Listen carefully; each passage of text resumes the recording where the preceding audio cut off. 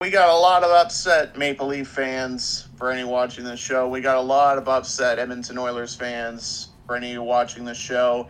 A lot of New Jersey Devils fans also very upset. And the hockey world probably upset at the Chicago Blackhawks because they lucked themselves into another superstar based on a freaking lottery. And if you're an Avs fan, you're very upset because you have lost your captain for all of next season. And we explain why in episode 364 of the Lace 'Em Up podcast, which starts right now.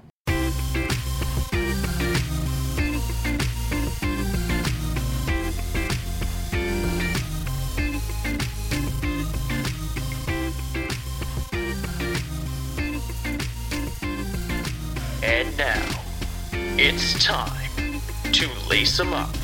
Here's Brett and Steve. And welcome to the show, ladies and gentlemen. I'm Steve Ellsworth. I'm Brett Dubuff. Let's talk about, once again, how many fans think the NHL lottery is rigged. Well, I will get into that, but first, you said that fans are going to be watching this, this show. Oh, did I? Okay, well, spoiler alert, it's 9 a.m. when we're recording this, and I've been up for half an hour, so Fair. I'm still half asleep. My brain is I also just woke up as well, but it was like, I was at least alert enough to realize, like, wait, did you just say watching this show? It's like, I don't know. I feel like I should mention Should we invest in a webcam? Let us know in the comments below. Anyways, if you're listening to this show, you probably, and you're a fan of the Leafs, Devils, or Oilers, you're probably sad. Yeah, but yes, this is also I think this is definitely the earliest we've ever recorded. So, definitely in a while, yeah. Definitely in a while. Which is funny because we've been doing this for like 7 or 8 years now, so it's pretty crazy. Yeah, going on. It started September 2015, so coming up on 8 years now. Yeah, wow. Anyways, we were around just after Connor McDavid was the winner of the draft lottery, or the Edmonton Oilers were. That's a good segue because yeah. Oh man, we're pros at these. Let's go. Yeah, let's go. Let's do it. It's a good segue because there was the closest or the most hyped prospect since Connor McDavid. His lottery was announced today or this week, and that's and I actually called this. Unfortunately, last week you asked me who we thought was going to win the lottery, and I said Chicago, and you said Detroit. And the reason why I thought it was Chicago was because when I was thinking back, there's been like 2 generational talents before this. And each time, each team that has won, the Penguins and the Oilers, those teams did not deserve to win the lottery either. And I just knew that the hockey gods love doing this type of stuff. And unfortunately, I was right again. Yes, Chicago, they don't deserve it. If you discount the fact that they covered up a sexual assault case in Kyle Beach, even still, they don't really deserve winning this lottery, considering the fact that they've won 3 cups in 2010, 2013, and 2015. And they also, traded pretty much all their good players, all their key players, and this past off season. And they look geniuses now because it all worked out, but it couldn't. But it did. Yeah, they traded all those guys, and in order to tank this season and the next couple of years. It's funny too because I just remember when they did trade those guys, there was like the GM Kyle Davidson was saying how, the Chicago Blackhawks it's just a 5-year plan. It's like, yes, it was tough to, they probably could have gotten more for any of those guys that they traded. Some of them, like Dylan Strome and Dominique Kubalik, they didn't even trade. They just dropped. They let him walk. Yeah, they let him walk. They didn't even get a 7 for him. So from that standpoint, it's like, okay, like this franchise, like covered up the Kyle Beach situation. They also won 3 Stanley Cups. They're the closest thing to a dynasty in the post-lockout era. I mean, I guess maybe the Lightning and the Penguins are, because they won back-to-back, but they haven't won 3 in a row. And then you have this situation where they basically were trying to lose all season this year. And so it's like, okay, this, when you look at all the teams that were in it, it's like, yes, Anaheim was also trying to lose. Montreal was also trying to lose. There's a lot of tanking teams this year. Arizona, yeah. Columbus started to, but they were trying to win, but then they had all these injuries, so I kind of don't count Columbus as a tanking team, but I guess eventually they were. So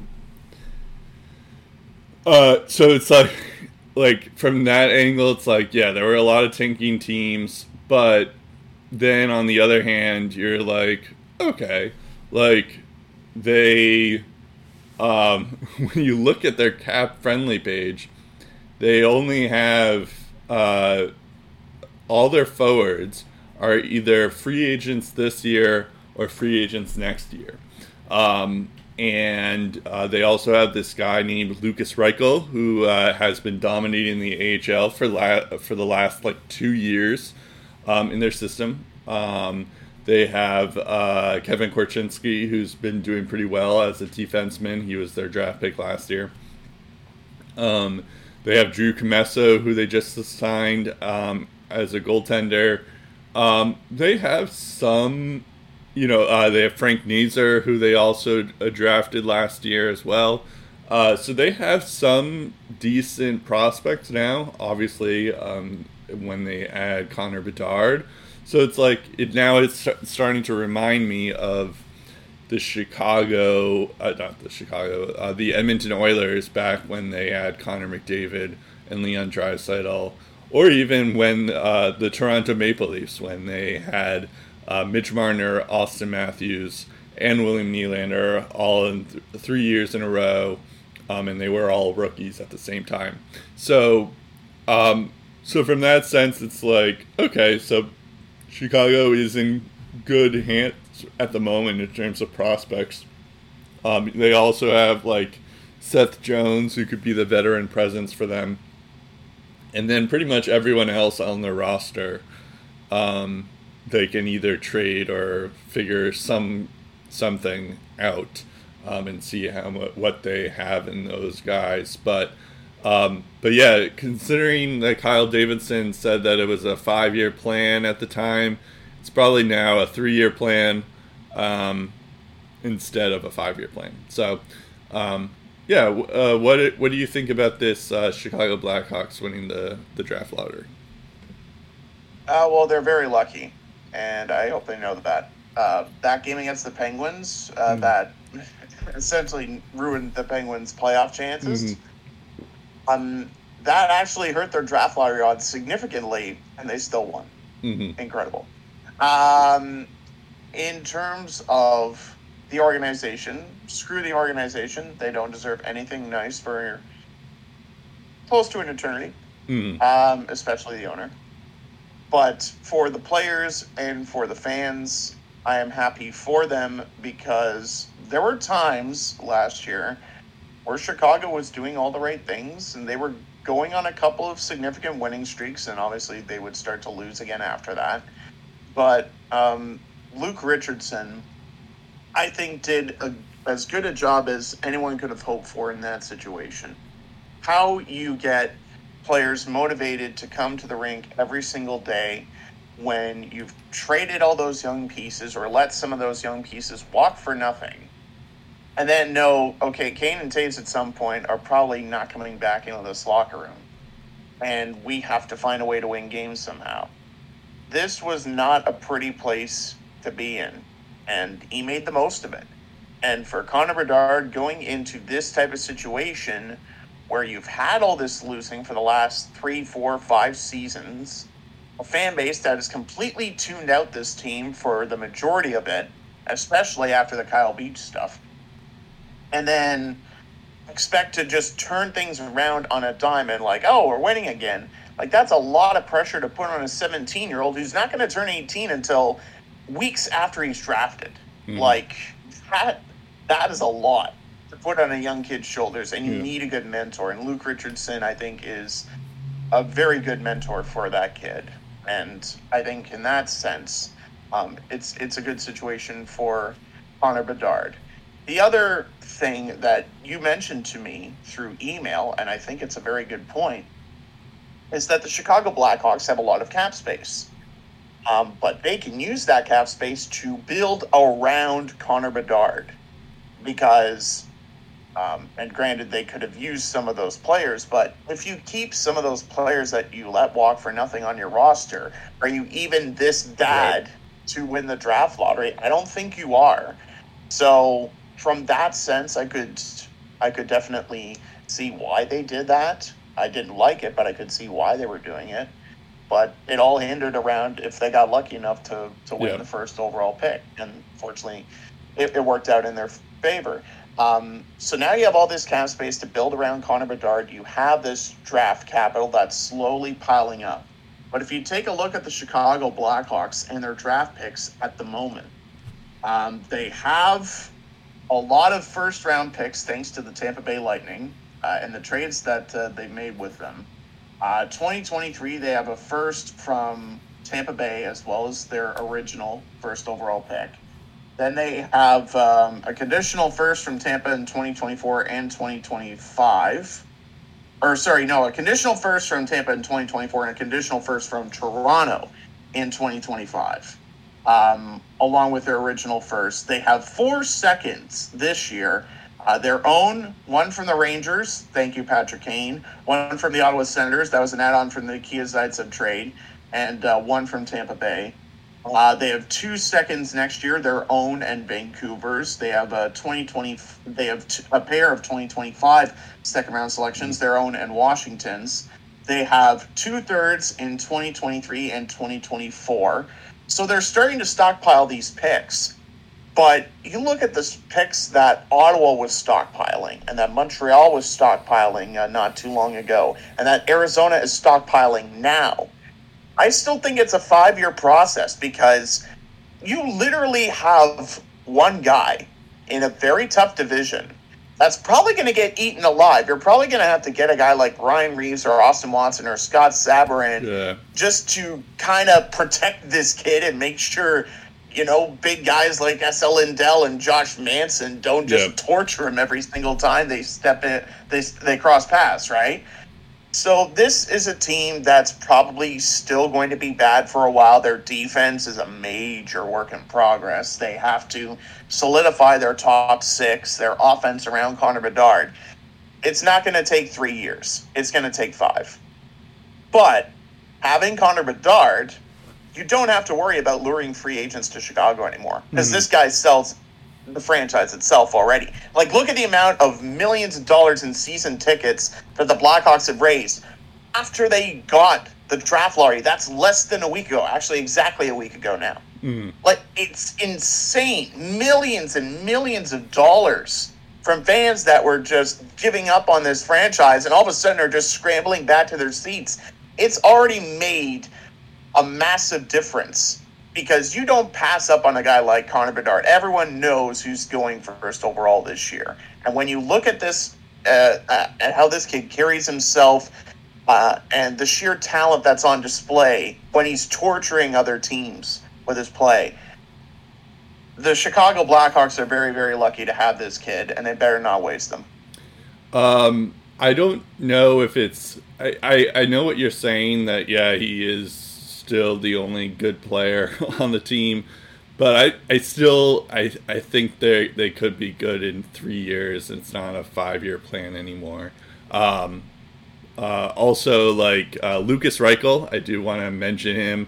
In the AHL, he has 51 points in 55 games. and then when he went into Yeah. the NHL, he was too good for Chicago, where they were just like, okay, we can't start winning games because we have Lucas Reichel on here. He had 15 points in 23 games. And they were like, you know what? You're too good. We're gonna send you back to the AHL so that you can dominate the AHL again.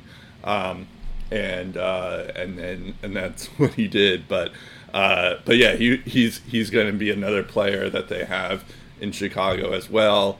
And also like Seth Jones. I know that he's overpaid and all that stuff, but Seth Jones is like still a very good defenseman, and he can be your guy because he knows what it's like to be in the NHL, to be on a winning team and to be on a losing team, and he has enough experience to like kind of coach or let all these like players know of like what it is, what it's like to be on a winning team. Although of course he never won the cup, but he was on those Blue Jacket teams that were decent enough to be in the playoffs and make a deep run. But so you have that. You also have Tyler Johnson, who was on those early Tampa Bay teams. So you have some experience.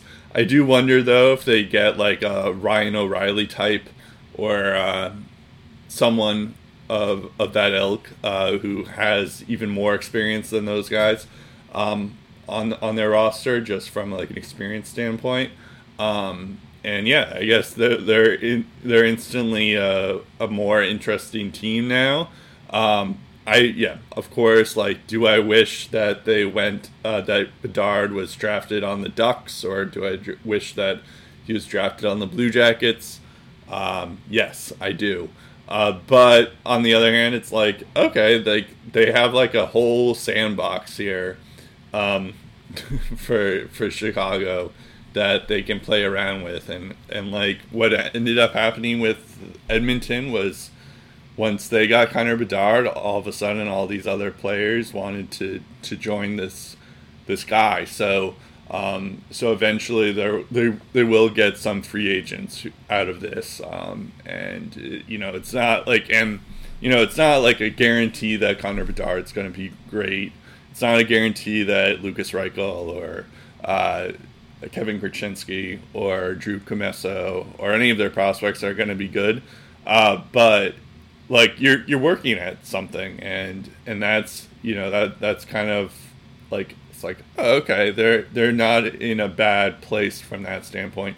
It's just you wish that the franchise was penalized even more for the Kyle Beach stuff, because it's like there was a internet comment that I was reading that like the Arizona Coyotes breached a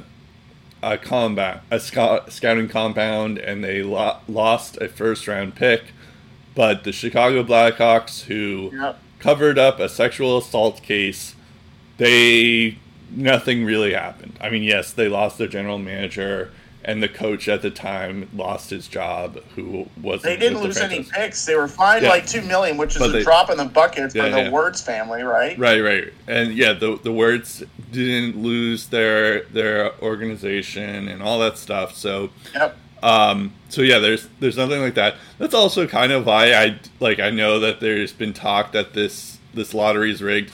And like the fact that yes, the original 6 teams, like the NHL wants those franchises to do well, but on the other hand, it's like, why would the NHL want this to come to light? Like they don't want people talking about this Kyle Beach situation at all. So the fact that they planned on like, if this was rigged, it's like, why would they do that? If there was any chance for the NHL to rig it, they would rig it for Arizona, because they've been trying to keep Arizona in Arizona, or the Coyotes in Arizona, for forever. So that would be the only reason where I could maybe see why the NHL would rig it. But like they definitely don't want Chicago getting Connor Bedard because they don't want anyone talking about the fact that the biggest scandal or the biggest like mishap ever has happened in this organization, and they don't want to draw attention to that. So that part, I don't really understand why they do that. I think there's a green room in the back that the NHL has these lotteries, and they have media people, but the media people aren't supposed to like leak the information, but it's in plain view. So the actual lotteries, I don't think are rigged, but they just happen to favor the teams that at the time we think anyone but this team, and that team ends up. Yeah, but why would the NHL want that? Good luck getting Gary Bettman to answer an honest question like that. Okay, anyway. He's not gonna the good news about Connor Bedard in Chicago is you're going to get pretty good matchups. See, Connor Bedard versus Nathan McKinnon, Connor Bedard versus Jason Robertson. Yeah. Those matchups are going to sell themselves in a couple of years. Yeah, and also I do want to mention that when Edmonton won the draft lottery, we were kind of saying, I mean, obviously they didn't have a sex scandal or anything like that, but they were just incompetent. Yeah, they were just incompetent, and we were like frustrated with that. Same with Sidney Crosby. Of course, there was the lockout and stuff, but the Penguins were almost bankrupt before Sidney Crosby was drafted on the Pittsburgh Penguins. They almost relocated to Kansas City to the point where like Mario Lemieux had to like own a part of the team in order to keep it in Pittsburgh. So Mario Lemieux has stayed that team multiple times. It's insane. So if any lottery that was rigged, it would definitely be that one, the Sidney Crosby one. But I don't know.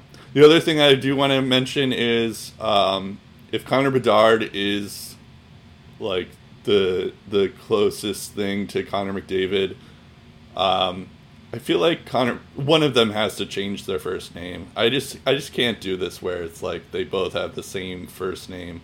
I don't know. We're gonna have to do like Bedard. You have to Bostonize one of their names, Connor Bedard. Ghana and Connor. But then, or I guess inevitably we'll just call them by their last name. But but it's just like, I guess that's how you like if you wanna make it in the NHL and be really good, call your first your kid Connor. And also, one of the TSN guys asked Connor Bedard who his favorite player was currently in the league, and he said Tyler Mott, which is very interesting. Yeah, I think I mentioned that before to you. But he's like a Vancouver person, so. But even then, I thought he would say like the Sedin twins. Right. Yeah, very crazy. Or Peterson. He did mention that he loves Sidney Crosby though. So, but like everyone in Canada loves Sidney Crosby. So everyone does. Yeah. Okay, and also I do want to mention that even though Anaheim lost out on Connor Bedard, Adam Fantilli, he's going to be pretty good for Anaheim. And it's like, you have all of a sudden you have Trevor Zegras, Adam Fantilli, and Mason McTavish. You also have the Ducks. I don't think we've mentioned this on the show. I've mentioned to you this through email, Steve. But the Ducks in the WHL, the OHL, and the QMJHL, the Ducks had 3 defensive prospects, all named the top defensive prospects. Olin Zellweger, Tristan Lunau, and Pavel Minchukov. And they, those are all the 3 defensemen for Anaheim. They had the most, not only that, they all won the defensive year in their respective leagues, but they also had the most points, ever for a defenseman in those leagues as well, in the history of those leagues. So not bad for a team that lost out on, Connor Bedard, but also on a team that lost out on Hampus Lindholm, Josh Manson, Brandon Montour, a few other defensemen, Shea Theodore. And they still have Jamie Drysdale as well. Jamie Drysdale as well. Pretty much all of the season, too, dude. Yeah. They also have Jackson Lacombe, who's a defensive prospect who's going to be pretty good. Drew Hellison, too. Drew Hellison's another one, yeah. So they're doing well for the defensive side of things, and then their offensive side of things, yeah, you add Adam Fantilli to the mix of Trevor Zegras, and Mason McTavish, Troy Terry as well. They're going to be pretty good too. And you know, it was funny because we when you had mentioned that, like, oh, Connor Bedard, because originally you were telling me how, like, oh, the Blackhawks are going to have trouble signing Connor Bedard, and I was just thinking, like, no, they're definitely not. That's like the only thing they have going for them. But for Anaheim, they now have an interesting offseason, because yes, of course they're gonna draft Adam Fantilli, but you have Trevor Zegras as a restricted free agent. You have Troy Terry as a restricted free agent, and yeah, you don't have a ton. I mean, I guess they have $13 million in cap space, but then it's like they just have like a lot of guys, like Ryan Strome for 4 more years, Cam Fowler for 3 more years. I guess they're in decent shape, but it's like I don't know. It's just like it seems like their cap situation is going to be kind of crazy. John Gibson for 4 more years. So I do wonder what ends up happening with the Anaheim Ducks, but I do look forward. If John Gibson wants out, that'll make things even more spicy. The good news in terms of cap, Dmitry Kulikov and John Klingberg retain salary, that goes away, and also the Corey Perry buyout ends after the season too, so they don't have to worry about that. I am curious what happens with. I am curious about what happens with John Gibson, but I was just going to say that, like, just adding Adam Fantilli to the mix it's pretty good. So, there's going to be a lot of money managing, but they'll find ways. And I would imagine Jamie Drysdale is also a restricted free agent. Yeah, considering he missed the entirety of this season, I don't think it's going to take an abundance of money to keep him as it would Troy Terry and Trevor Zegras. Right. At the moment. So he'll probably sign like a 2 or 3 year bridge and then get paid later. Yep. Columbus at third. I feel like after 1 and 2, it's like the draft is wide open. But there is Matvey Michkov. The thing with him is that he's signed with a KHL team till like 2026. But he's been hyped as much as Connor Bedard has been. So it's just a long wait for him. So a lot of teams might not want to wait that long if you're a GM there, which I can understand. And then there's also Leo Carlson, who had a great World Juniors. He also had a great season as well. And then there's Will Smith, believe it or not. Yes, there is a Will Smith now. Going to be drafted in the NHL. He's a US NDP. His stats are actually comparable to Jack Hughes. So those 5 are going to be like the 5 like tier above everyone else. So if you can get one of those 5 for Columbus, it's like, you don't have Fantilli, you don't have Bedard. But if you're Columbus, getting one of those other 3 players, it's like, it's not bad either. So on loan to HK Sochi, by the way, in the KHL, we all know how hard it is for a young guy, especially Matvey's age, to just tear it up. And he had 20 points, 9 goals in 27 games, which for his age is remarkable. So if you're wondering if the hype around Michkov is real, it very easily could be. Yep. And it could be a Kaprizov situation where a couple of years of seasoning in the AHL, he's already a superstar. He goes into the NHL and absolutely tears it up. I'm interested to see who is going to wait on that. If it could be a team like I feel like this is such an Arizona pick. Oh yeah. If he's there at 6, but I'm interested to see if Columbus goes that route or if they take a more sure thing for right now in Leo Carlson or Will Smith. So, yep. Where everything goes from number 3 onwards is going to be pretty fun. Yeah, I feel like Montreal is going to take him, but we'll see. Yeah, you know what? That could be a Montreal pick as well. Yeah. All right. So now we move on. I mean, we'll talk about more draft stuff as it happens, of course. Gabriel Landeskog, the captain of the Colorado Avalanche, he missed all of this year, and he's expected to miss the entire next season, the 2023-2024 season. He's undergoing a cartilage transplant in his right knee. That's not great. So he's out another year. This is a guy who, even when he was playing in the NHL, he never made a full NHL season, or he never played in all 82 games. Obviously, he's very, very good, but yeah, he's never, like, he's always had this injury risk and things, and he's only 30 years old, which is pretty crazy. So he's still young in a human way, in human years, but in like hockey player years, he's getting there in terms of age. But yeah, it's now at the point of like, okay, missing one season, that's bad, but you know, you can overcome that.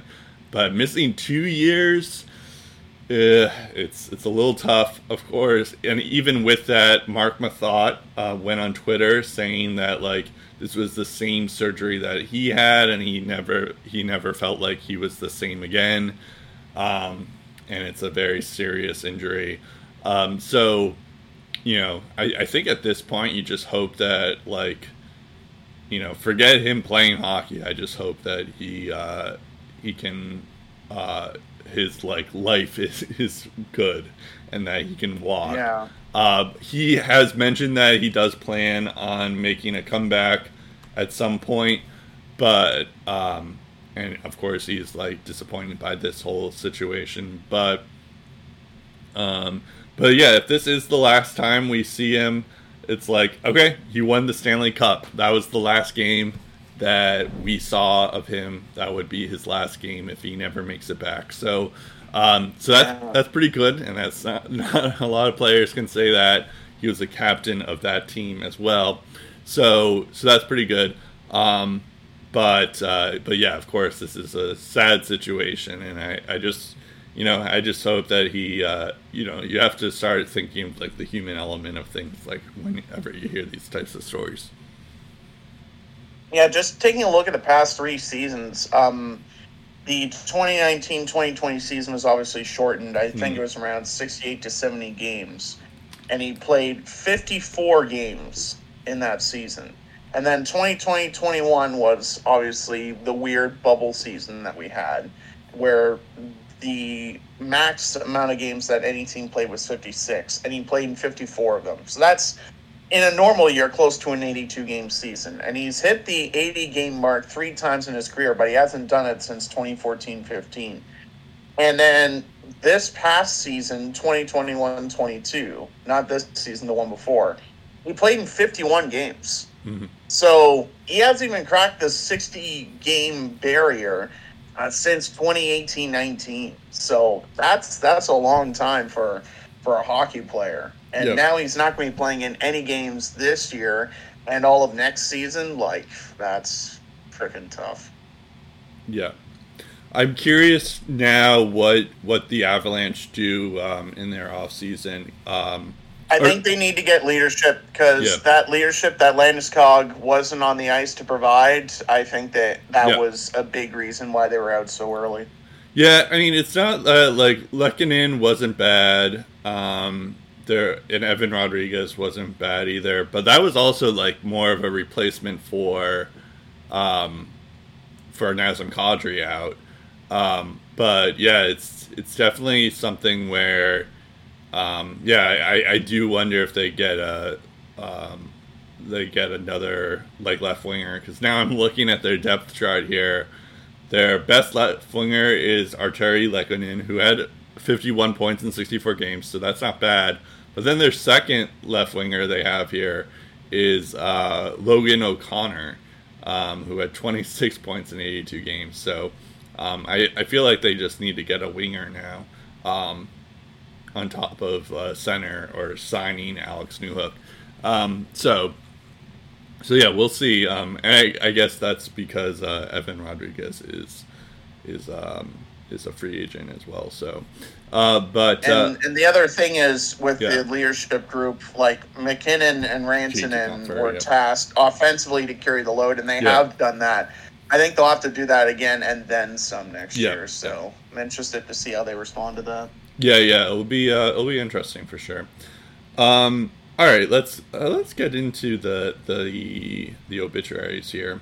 We're gonna start off. So there's 3 obituaries that we're getting to. There is one series that in round 2 that's still going on, and we'll get to that in I guess in like an hour probably. In our time, it's still going on. By the time this is released, it'll probably be over. But in our time, our realm, it has not ended. So Game 7 is tonight on Monday. But yes, we're. I guess we could have done what we did last round, and just waited till that game finished. But we figured whatever. We could have, but we need content for next week. I figured. So it's like, we could say one of the obituaries for next week. Why not? Yeah, true. And we have less to cover because it's like 2 series to talk about. Yeah, it'll be 2 series then. We're gonna do it based off of when they were out in the playoffs of these 3 teams. So we're gonna start off with the New Jersey Devils. We both predicted the Devils to actually win this round, and so you have to give kudos to the Carolina Hurricanes, because I thought that the loss of Svechnikov was going to be a lot to them. I think I was at least riding high on the Kira Schmid train, it turns out that was not smart. So there was that, but what ended up happening was Carolina figured things out. Freddie Anderson turned into Freddie Anderson, and they won 4 of 5. They won Game 5. There was one moment in Game 3 where the Devils. It looked like the Devils. This would be a series where the Devils won 8-4. And Jack Hughes had 2 goals and 2 assists. This was a game that Vitek Vanacek came back in. And it turns out that, and then in Game 4, Vanacek lost 6-1, so he just didn't have it. And then at this point in the series, every single time the Devils lost, they changed goalies midway through. Like they were getting shelled. As you'll notice, I feel like that's a common theme with all these teams this year, is that they just change goalies every now and every time they're down. So then Vanacek comes in Game 4. They lose 6-1. Then they bring in Akira Schmid for Game 5, and they lose in overtime to I think it was who got it, Just for Fast, ended up with the OT winner there. So Brent Burns has been. I mean, we'll talk about Carolina in a second, but or in a few minutes. But Brent Burns was pretty good in that series as well. But yeah, it's I think it's one of those things where, let's see here. So Jack Hughes ended the playoffs with 11 points in 12 games. The next closest guy was Dawson Mercer and Nico Hischier with 7 points. Oh, and Andre Palat with 7 points.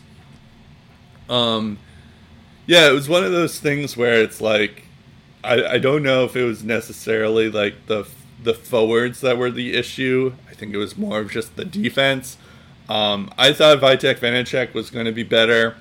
Turns out he wasn't, because I felt like the reason why the Devils were even in that situation, they were the second team in the Metro, and they almost were the first team in the Metro, was because they added a goalie as opposed to last year, where they had like 6 goalies and none of them worked. Whereas this year, it's like, okay, they found Vitek Vanacek. Seems like he's the guy. And it turns out that, yeah, he wasn't the guy in the postseason. So I am curious to see what they do in the offseason, because I imagine they're going to get someone better than Vitek Vanacek in the offseason, because that's going to be the big thing. The thing is though that Vanacek has 2 more years left on his contract. They're definitely Mackenzie Blackwood is an RFA this offseason, but the fact that they went with Akira Schmid in the playoffs as opposed to their actual number 2 backup, and they never even went once to Blackwood, just shows that they just don't trust this guy. He's off the team even though he's an RFA. They have Akira Schmid for 1 more year. But yes, I imagine that they're going to go out and get a goaltender. What's funny is they could go out and get Freddie Anderson, because he is a free agent this year. And I believe he's like the best goaltender on the market right now. But which would just be funny, because it's like the goalie that eliminated them is going to end up being the guy that they end up getting. But yeah, maybe they go out and get Connor Hellebuck in a trade, because they do have enough assets to do that. Or they go out to John Gibson, speaking of the Ducks, and try to lure him to New Jersey. Yeah. What say you about the New Jersey Devils? Well, I'm not going to buzz over your team. The Bruins have an interesting decision with their cap space and how they're going to fit Ullmark and Swayman on their team. I don't think it's possible. And if either one of them become available, I think both of them are better fits than Hellebuck and Gibson. I know it's not, but I'm just saying, if it's out there, like the Devils, look at their prospect pool. They could get anyone they want, because anyone trading with them is like, and they got a lot of great guys. So yeah, I would definitely do some business. I would rather have Connor Hellebuck than Linus Ullmark. Yeah, Hellebuck would be good as well, because he's like on a shorter term as well. Yeah. So like if he doesn't work out, then he can just look at the next year's group of free agents. Which this year's group of free agents, to be perfectly honest, goaltending, offense, defense, it's underwhelming. Yep. Next year, though. Oh my God, is it loaded? Mm-hmm. It is loaded with superstar talent. And we're not just talking Austin Matthews. We're talking about guys like Elias Lindholm and Jake Gensel, and just look at the list. It's crazy. Yeah. So I think for shorter term, I think Hellebuck would make the most sense, depending on how far into the retooling the Jets go into and whether or not Hellebuck is okay with that. John Gibson, like you mentioned, he's from Pennsylvania, and that's closer to home, New Jersey, to Pennsylvania than Winnipeg is. So, that could be appealing to Hellebuck to John Gibson as well. I think there could be some options out there for New Jersey beyond the free agency market. I'm going to say it. Any team that picks up Freddie Anderson is picking up a big, big risk, because he is good, but he is injury prone. Like, he's Corey Schneider 2.0 in my opinion. Fair. Like, you're taking a huge gamble. So, Fair. I think for the Devils, with a lot of talent that you're trying to keep around, you can't be dilly-dallying with your goaltending. You need to find a firm solution for at least the next couple of seasons. That's why I mentioned Linus Ullmark if he became available. Yeah. That's why you mentioned Linus Connor Ullmark Hellebuck, is also injury-prone too. So, Yeah, true. There. I guess there's some injury risk with a lot of goalies too. But and this is just from like an objective hockey fan. I would rather have Connor Hellebuck than Linus Ullmark. True. I just worry if at some point the workload is gonna weigh on Connor Hellebuck so much that something gives because he's been facing a lot of shots, and eventually, as we've seen with guys like Braden Holtby, it catches up with them eventually. Fair, so, I guess. But the thing is that because I still think the Devils are going to keep Vanacek because he did enough in the regular season where you're like, okay, at least there's something. He's there. At least a 1B. Yeah. At least a 1B. So, and whereas in Winnipeg, the reason why Connor Hellebuck plays so much is because they don't really trust their backup goaltender, whoever it is. So if you get Connor Hellebuck into New Jersey, Connor Hellebuck will probably play less than he did in Winnipeg, but you also have a good backup that you can rely on in Vitek Vanacek. And based off of this season that he can go on a stretch of runs if Connor Hellebuck really needs that rest. So and especially in this league, every team has two good. Every good team has two good goalies. So I don't think they necessarily get rid of Vitek Vanacek, but they'll probably get rid of Mackenzie Blackwood, and they'll probably get rid of. They won't get rid of Akir Schmidt. They can just move him to the AHL. But just taking a look at their forward group, it's very interesting as well. Other than Jack Hughes, Nico Hischier, and Andre Palat, their most tenured forward is Curtis Lazar, which I thought he was a pending a UFA when they got him. Patrick Allvin of the Vancouver Canucks signed him to a 3-year deal worth $1 million per season. So he actually has 2 years left on his contract after this one, which is interesting. Jesper Bratt is an arbitration-eligible restricted free agent, $5.45 million. Another big season for him. I expect him to get paid. Tatar, I could see walking, and I'm fine with that. Miles Wood, maybe I keep around, but he costs $3.2 million. Obviously, the big elephant in the room is Timo Meier, arbitration-eligible, restricted free agent. And the qualifying offer is going to be pretty huge there, despite what it says on Cap Friendly. Because they did get him at a reduced salary, I think. Yeah, they did. But it'll be in around the $10 million range, his qualifying offer. So what they decide to do with Timo Meier is going to be one of the talks of the offseason for sure. Eric Halla had a pretty good season. I consider maybe keeping him around. Igor Sharangovich, it's a coin toss. I personally would keep him, but I can understand why they wouldn't. He's arbitration-eligible RFA that costs $2 million. Mikey McLeod, I loved him as a bottom six center. I would keep him. He only costs $975K, arbitration-eligible RFA like the others. There's Jesper Bjorkqvist and Nathan Bastian, who are also arbitration-eligible RFAs. And on the back end, you have Kevin Ball as an RFA. In terms of Mackenzie Blackwood, I think his time is done, and that would be $2.8 million in cap space. And they also have his rights because he's arbitration-eligible RFA too, so they can just move him wherever and get him into a pretty good setup there. And the Jonathan Bernier contract is also going to go away after this season as well. And you only have one more year of the Corey Schneider and Yanni Kuokkanen buyouts, so their buyouts are going to be going away pretty soon as well. They have some decisions to make, no question, but for the most part, they've got a young core to build around, a couple of things here and there that they need to improve on, but all in all, they've made a lot of strides in 1 year, and the best is yet to come for that team. I really hope this year isn't a fluke, and they continue to be forces in the Metro Division, because they're a fun team, man. Yeah, I mean, even still, you also forgot to mention Damon Severson and Ryan Graves as UFAs. Even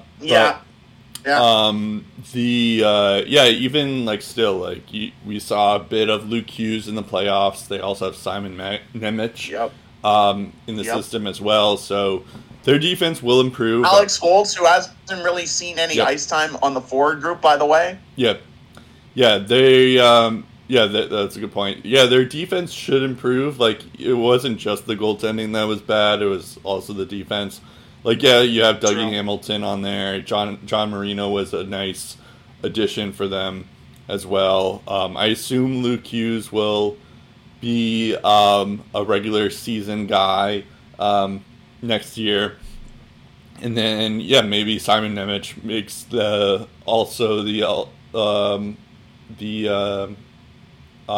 his turns pro this year as well. Yeah, we'll see. But yeah, Damon Severson and Ryan Graves are also UFAs, so they have some cap space to deal with. But yeah, I guess their priority will probably be Jesper Bratt and Timo Meier. As well as just trying to find a goalie, like a better goalie than Vanacek. Yeah, I think that's their top three in terms of off-season priorities for sure.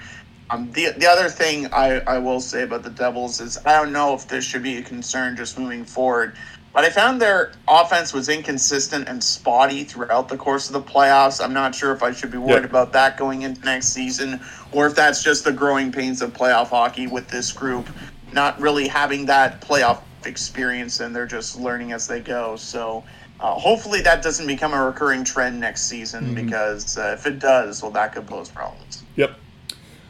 So Toronto, they wanted Florida, and they got Florida. They ended up. They got out. Yeah, and they got out. Yes, they lost in 5 games to the Florida. This was actually another one that I called as well.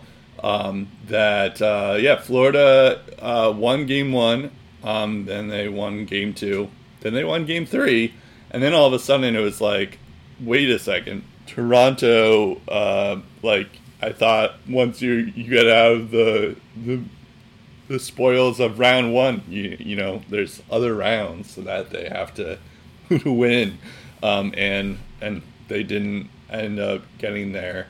And it was like, you know, I'm just looking here at their stats here. What I found interesting was Matt Murray did not play at all. Instead, Joseph Woll. I guess Samsonov he wasn't playing as well as he should have, so they replaced him with a Joseph Woll. He got hurt in the midway through game 3, and Woll came in. Yep. And I think the fact that they went to Woll instead of Matt Murray kind of shows you how much more they trusted Woll in the elimination game. Like, think about it. Yeah. A guy like Matt Murray being injury prone all year, and you're going to turn to that guy with your season on the line? Yep. Yikes. Well, I was just about to get to that, but it wasn't that like Joseph Woll played badly, because he did end up winning the game. He played as good as he could have. Yeah, he was pretty good. 2.36 GAA and a save percentage of 921, in fact. Exactly. Like, the fact that, I was critical when they did get Matt Murray, but I could kind of understand it just because he did win those back-to-back cups with Pittsburgh. He has a relationship with Kyle Dubas. So that part I didn't understand. I guess Joseph Woll was pretty good, so it's not like I can't really knock it, because it's like whatever. And I'm not sure how much of a difference it would have made if Matt Murray ended up playing. But it is a little strange that it's like they make this trade to get Matt Murray, and they made it solely so that they could, so that he could play in the playoffs, and they don't bring him in. Instead, they bring in this Joseph Woll guy. Instead, unless maybe Matt Murray is injured too or something, which I guess wouldn't be shocking, because that was the other thing about Matt Murray is he's injury prone as well. But yeah, it was just strange to me when I just remember emailing you saying wait, why isn't Matt Murray in? Instead this is Joseph Woll. The other thing I want to mention before I get into the free agents, because I know that this was talked about in Toronto media, but Mitchell Marner, William Nylander, and Austin Matthews had a combined 3 goals between them, and Austin Matthews had 0 goals in this series. So that needs to be better. It's not just the goaltending that needed to be better, but it's like their stars need to perform when it matters. That's just the reality. That just needs to be better. I don't know what else needs to be said, but like if you're like the Maple Leafs, like there's nothing wrong with like Morgan Riley or Michael Bunting or Ryan O'Reilly or Matthew Nyes or whatever, but the fact that like those 3 guys, that is your team. Marner, Matthews, and Nylander, especially Matthews, because he is your star player. He had a disappointing regular season, he had a disappointing playoffs. He just needs to be better in general. And he wasn't, and he wasn't ready. So that's the ultimate. Like, I don't know what else to say about that, but it's just like it's one of those things where it's like. Matthews just needs to be better in these playoffs. In terms of the free agents this year for the Maple Leafs, it's not too bad. They have Kerfoot, O'Reilly, David Kampf, Noel Acciari, Michael Bunting, Wayne Simmons, Zach Aston-Reese, Justin Holl, Luke Shen, and Eric Gustafsson as UFAs. RFAs, you have Ilya Samsonov, so they don't necessarily need to sign any of those guys. Maybe they sign Samsonov again, but we'll see. Maybe they reunite and get Freddie Anderson back. That'd be kind of funny. But I think this team just needs to like. I don't know. I'm thinking like because I remember back when Tampa lost that great season and they got swept by Columbus, and they didn't do anything in that offseason when they probably should have. So it's like, okay, you got out of the first round. Now you have to focus on the second round, and maybe. The thing that I've started to realize what Florida did, and I guess we'll talk about them soon, but the thing that Florida did is that they didn't make that many changes either, other than adding, they got rid of Jonathan Huberdeau and Mackenzie Weegar, but they added Matthew Tkachuk, who, adds, a whole different element to this team, who adds, that sandpaper. So they need more of those guys who can bring the physicality, but are also very good players as well. They're not just hitters. So it's they need their Sam Bennett's, they need their Radko Gudases, they need their Matthew Tkachuks, and cause chaos all series. Right. I mean, I guess you could say this about every team. It's you need guys who can both score goals and hit and intimidate their opponents, but for Toronto especially, I think that was a big reason why they were out. They're just kind of soft, so they need to get more of those types of players who can be in those meshes and get in your face and also score goals as well. Which is funny because Keith Tkachuk calling the Florida Panthers soft. Yeah. 2 months ago? I'm calling Toronto soft now. So, but yes, you're right. Hey, let's reverse the curse, man. Next year's their year. Because that next year's all they have. It's funny. I actually, when the Maple Leafs were down 3-0, I was like, oh, this is because I've always likened the Toronto Maple Leafs to the pre-2004 Red Sox, especially because they both had dedicated fan bases who, even when their team sucks, they always had a ton of fans.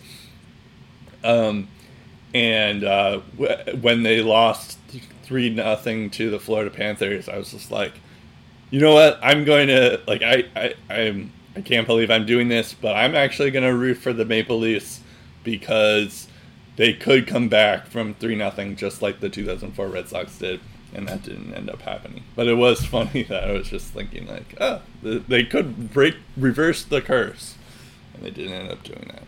Anyway, sorry to interrupt you. So, when you look at Game 5, Yep. they were down 2-0, and then they made it 2-1. And then they tied it at 2, or so they thought, because, video review, and another controversial call. Steve Dangle says while he saw the puck was in, he understood the call, and the refs made the right call. So before any Leaf fans continue to harp on the refs, I mean, sadly, in this case, that's just the way it goes. And the good news is the Leafs tied the game with 5 minutes left, and they had chances to win in overtime, and it just didn't happen. As Steve Dangle says, they ran out of miracles. And there were just so many good, resilient efforts from the Maple Leafs, and I felt they're on the right track. They just ran out of time. And Game 3, if they win Game 3, then they go into Toronto tied at 2, and even if they lose that Game 5, at least they go into Florida into Game 6 with a chance to force Game 7 back home, and anything can happen in Game 7. When they go down 3-0 and your backs are against the wall for 4 straight games, I don't care how good your team is, I don't care how resilient they are, that is a tough call to win 4 in a row like that. Yep. Especially against a team like Florida. And I'm not saying they took the Panthers lightly, but I feel like the Leafs fans chanting, "We want Florida." It's like, please, we don't want Boston. We want Florida. But, Matthew Tkachuk, and, as any good athlete does, uses that as fuel to the fire and just says, hey, they want us. Well, let's give it to them. Yep. And, no greater satisfaction than shutting up the other team's fan base, right? Yeah. But there's this stat sheet after 20 minutes of Game 5 that I wanted to show to you, Brett. You can't see it. It's on my phone, but I'll read it to you. All right. Thank you. So the Toronto Maple Leafs, 20 minutes into Game 5, right? No goals on 14 shots. 7 shots from the slot, the most dangerous area to score from. 5 cycle chances. In 3 minutes and 15 seconds of offensive zone puck possession. The Florida Panthers had 2 goals on 12 shots in that first period, with a total of 6 shots from the slot and a grand total of 1 cycle chance. Can you guess what their O-zone possession time was in that first period? No. I don't even have a guess, no. The correct answer is 41 seconds. They had 2 goals on 12 shots, 6 shots from the slot, and 1 cycle chance in 41 seconds. That's 3 to 4 times less the offensive zone puck possession than the Maple Leafs, and they're outscoring them 2-0. That is a prime example of puck on your stick, get the puck to the net, get bodies in front of the net, get instant pressure on the other team, bang, the puck's in the net, we got a goal. Yeah. Like the forecheck is something that Steve Dangle alluded to. If you want the full scope of how Leafs fans are reacting, Steve Dangle podcast titled Change, released days after the Maple Leafs Game 5 loss. The first hour and 40 minutes is all about the Maple Leafs, what went wrong, where they go from here, etc., etc. I highly recommend, if you have an hour and 40 minutes watching the whole thing, I learned a lot from that, and you will too. Anyways, and he talks about these types of things throughout the course of the episode. And this stat graphic was one of them. And I'm just like, this is so freaking Toronto. Like, they have all the talent, all the time in the world to do stuff, and there's just no go get the puck to the net. Like, I just feel like they're looking for the perfect shot, and they're just not going to get that in the playoffs. You're not going to get penalties in the regular season that you expect to be calls. They're not going to get called in the playoffs other than the obvious puck over glass. They'll call those all day. Right. But they're really going to tighten it up on the penalty calls. Freaking take advantage of that. Yeah. They're not going to call it on the Panthers. They're not going to call it on you. So, like take advantage of the playoff hockey that's given to you. and learn to adapt in those situations. If you have to get bodies and pucks to the net, get bodies and pucks to the net, because that's where you're going to score goals in the playoffs. Look at Joe Pavelski and his heroics in Game 1 of the Seattle series, and basically anything he's done all playoffs. You know how he does most of his damage? He goes to the freaking front of the net, and it works. Because he's the freaking tip master. He tips pucks in like it's nothing. Like he's been doing it since the day he was born. And it works every time. Maybe not every time, but most of the time it works every time. But you get the point. The pros like that, who are so darn good at their jobs, that are made for playoff hockey. The Leafs need players that are made for playoff hockey. Noel Acciari, Ryan O'Reilly, those are guys that are made for playoff hockey. They need to keep those guys around. So going through the list of UFAs quickly. Alex Kerfoot, I'm fine with parting with him. Ryan O'Reilly, keep him, 100%. David Kampf, I don't dislike him or like him, whatever. Noel Acciari, keep him, 100%. Michael Bunting, depending on the price tag, maybe keep him, but again, 50-50 coin toss. I'm fine with whatever. Wayne Simmons, probably out. Zach Aston-Reese, probably out. Justin Hall, I would say he's out. Luke Schenn, I'd probably keep him around. Eric Gustafsson, probably not keeping him around. Ilya Samsonov, depending on what he's asking for, at $1.8 million, he had probably the best season on paper. He could use that as leverage in his RFA negotiations. If you can keep him at the right price, fine. If he's asking for too much, then trade his rights and get some return back. Matt Murray's cap hit, I'd find a way to trade that away. 4.687 for another year. You can probably spend that to build on your roster from there. Jake Muzzin is probably not going to be back this year, maybe not ever. You're going to have young guys like Matthew Nyes and Nick Robertson in the fold in due time. You got some young defensive guys that you could probably use as well. So there are options that the Leafs have in their farm system that they can use to replace some of the veteran talent that is leaving them. And there are some guys on the open market that might be good fits for them. But that brings me to the next question is, and it was addressed on the Steve Dingle podcast that I mentioned, is the core four over? The we can and we will era, is it done? Do we need to move on from that? And I think the answer is, unfortunately, you have no choice.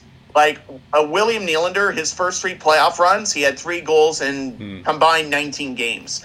The past 3 years, he's been easily the most consistent goal scorer on the Maple Leafs in playoff time. Like, simple as that. And 2 of the 3 goals that the core four scored in the Florida Panthers series off of Willie Nylander's stick. Right there. The core four had 13 goals and 34 points against Tampa, 3 goals, 9 points against Florida, and most of that goal-scoring damage against Florida, like I said, off of William Nylander's stick. And the funny thing is, his contract is probably going to be the easiest to offload with the year left. He's the cheapest guy out of the core four. And I think you have no choice but to trade that away and get some pieces that are going to help your team. And the other question is not John Tavares, because his contract's impossible to move, but one of Austin Matthews or Mitch Marner. If you have the chance to trade one of those guys away, do you do it? No. Austin Matthews, as we all know, has a year left on his deal. And depending on the amount of money he's going to ask, the Leafs are going to have to number crunch. And they've had to number crunch this entire time the core four has been in existence. Mitch Marner, 2 years left, but a no-trade clause kicks in July 1st. And he's probably going to be asking for a lot of money. And if you remember correctly, the contract negotiations for Mitch Marner on his latest deal at times were pretty sour. Yep. And I don't think they're going to be any easier come next offseason when he's due to get paid again. And they have to go through that for another 12 months. That could spell distraction with a capital D. So if I have to trade one of Marner or Matthews, I'd honestly consider it.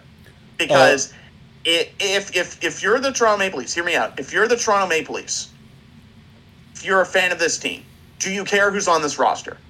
You don't cheer for the Toronto Maple Leafs because Mitch Marner plays for the Toronto Maple Leafs, Yeah. or Austin Matthews, or William Nylander, or John Tavares. You cheer for the Toronto Maple Leafs because you love the Toronto Maple Leafs and you want them to win the cup. Yep. It's the exact same reason why I cheer for the Ottawa Senators. It's the exact same reason why you cheer for the Boston Bruins. It's the exact same reason why you, listening at home, cheer for whatever team you cheer for. You want your team to win the cup. Mm-hmm. You want your team to win whatever trophy is available. And the biggest trophy. You want to be on top of the world. After all of those years of no playoffs and playoff disappointments and one game away from the biggest prize, it's right there and you just can't grasp it.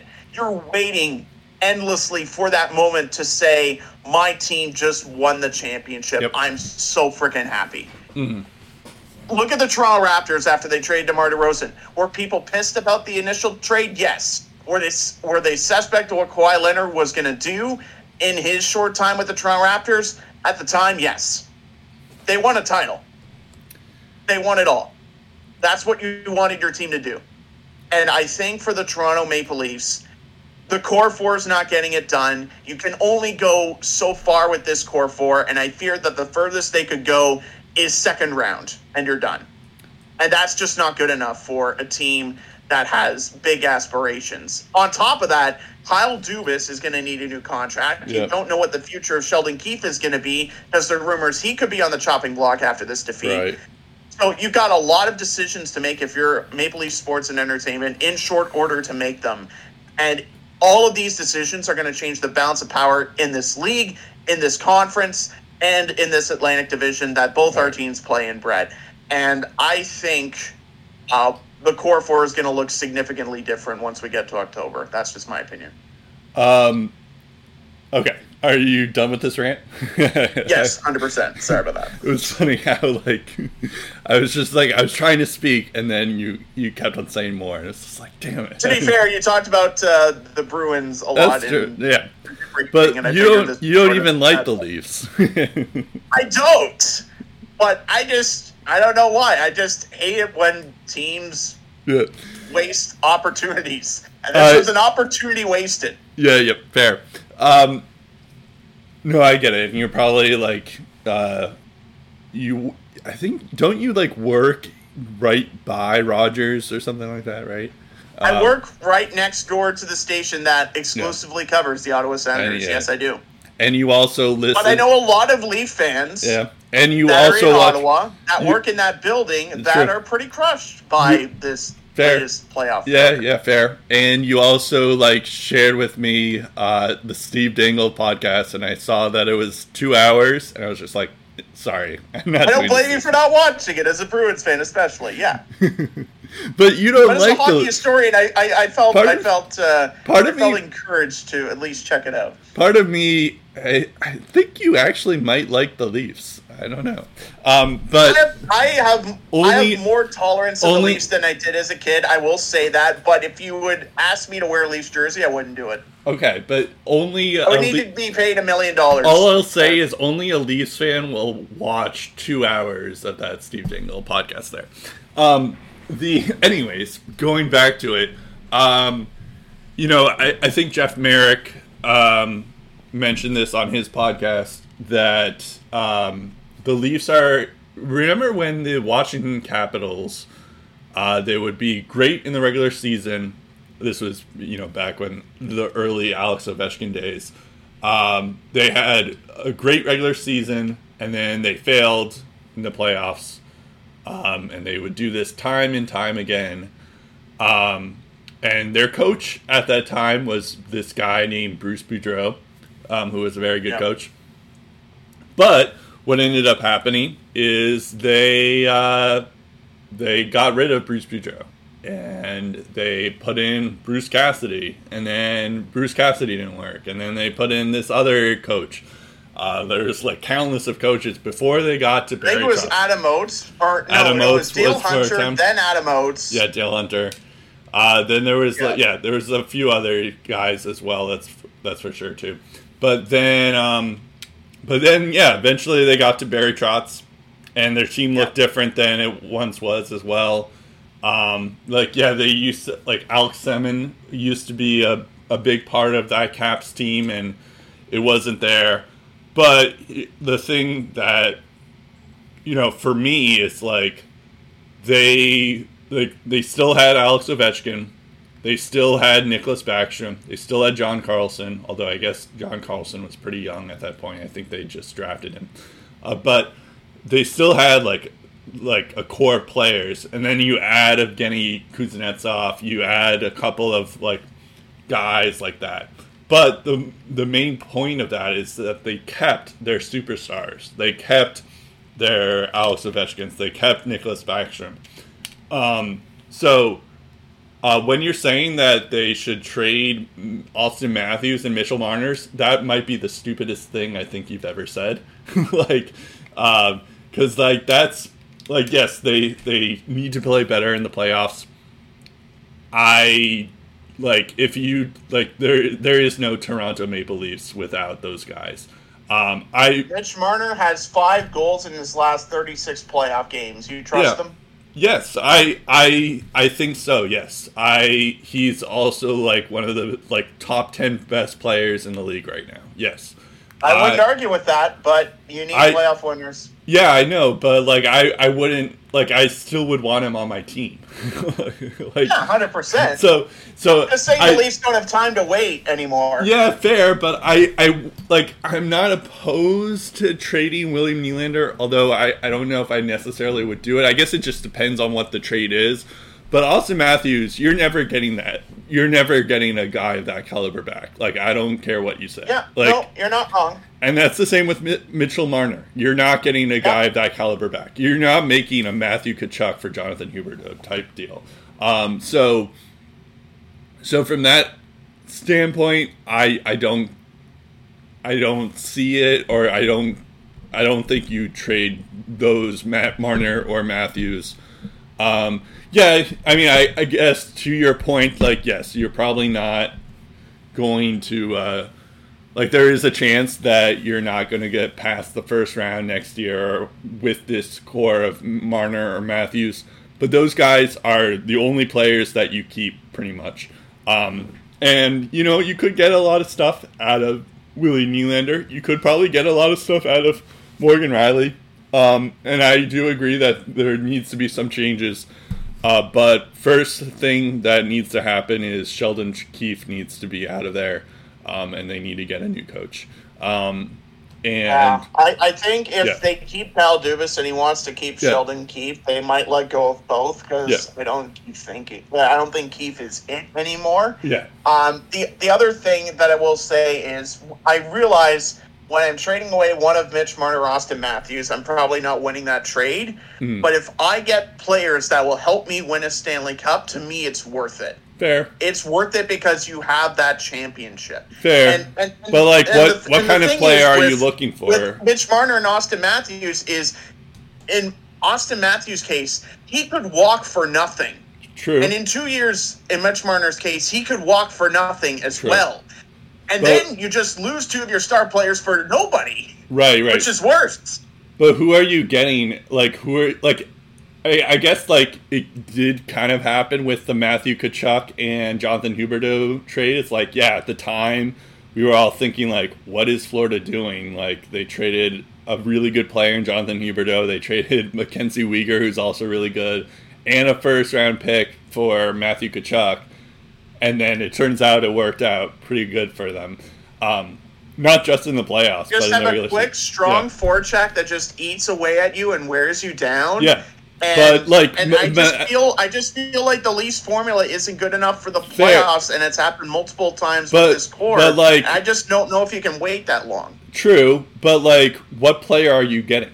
It's not like Matthew Tkachuk grows on trees. He's a once. That's why I'm not the general manager. Unfortunately, someone else is, because I don't have to make that decision. But fair. I mean, are you willing to roll the dice with this core 4 again? That's the question. That I can agree with. That I can see William Nylander being traded. I think you do trade Jonathan Tavares too if you can get someone back, or if someone is willing to do that, because his contract is too long. It's not that he's a bad player or anything, but John Tavares has 2 years left, but he has a full no-move clause, so good luck with that. Oh, I see. Okay. And he also has a cap at $11 million. Yeah. I do wonder maybe if they try to get. If you're trading anyone significant, it's Matthews or Marner.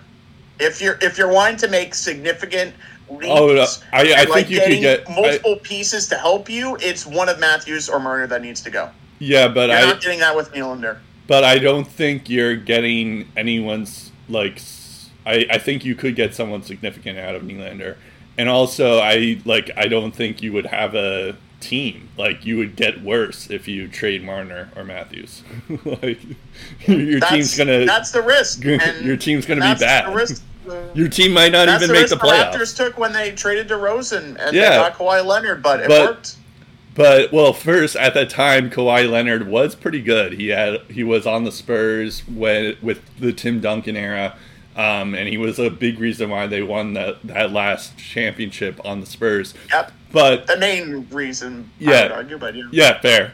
But for Matthews and Marner, those guys, they're not I just wouldn't trade those guys. You're gonna make your team worse. That's how you lose this. That's how you miss the playoffs, is if you trade one of those guys.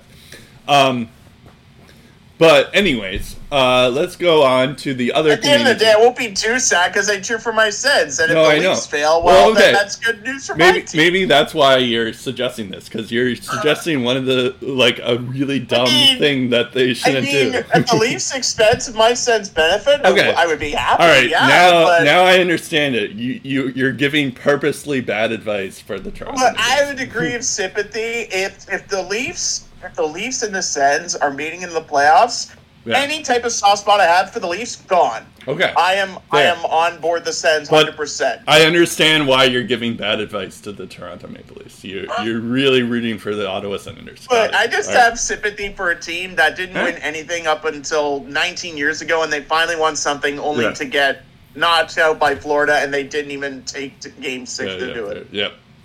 I have sympathy. I'm human. Okay. I shouldn't even be sympathizing with the Toronto Maple Leafs. I also shouldn't be defending this team. But all right, let's sympathize with the Edmonton Oilers fans. Hey, what's up? Yeah, I'm just saying, as an objective hockey fan, it would be very, very dumb if Austin Matthews or Mitch Marner got traded. At least the Leafs have a first-round pick, and it belongs to your Boston Bruins. They have that going. I mean, I would love if they did trade Austin Matthews to an American market. I think that would be great for hockey, but it's not going to happen. The Kings or the Ducks, for me, is probably where he goes if he goes anywhere else but Toronto. But I don't think that's going to happen. So, the Edmonton Oilers, yes. We are doing that now. They lost last night. This was another one that I've kind of predicted as well. Yes, they were still incredible in the power play. They were even incredible shorthanded too, but just wasn't enough for this Vegas team. Jonathan Marchessault had a hat trick last night, a natural hat trick, and it just wasn't good enough for them. And their goaltending wasn't strong enough, which is kind of what I was fearing. For the Edmonton Oilers. Yeah, you were right about Stuart Skinner. Yep. He fell apart. I'll admit, you were right. So Stuart Skinner literally took not even 30 seconds for the Vegas Golden Knights to score the opening goal of Game 6. And then, fortunately, Connor McDavid's just like, hey, you have me. Oh, right, they do have him. Yeah. And then the Oilers were up 2-1 5 minutes in. Yeah, and then Jonathan Marchessault's like, oh, I'm better than Connor McDavid. I'm just going to score 3 goals. Did you say Jonathan Marchessault scored a hat trick? Yeah, in the second period. Oh my God, that's 3 points for my fantasy team. I might not be dead. Let's go. Okay. I'm just kidding. I might be dead still. Anyways, Stuart Skinner. He had he went 2-4 in this series with a 3.97 GAA and a save percentage of .875. Jack Campbell actually was decent when he played. A .957 save percentage and a GAA of .89, but he didn't play that often.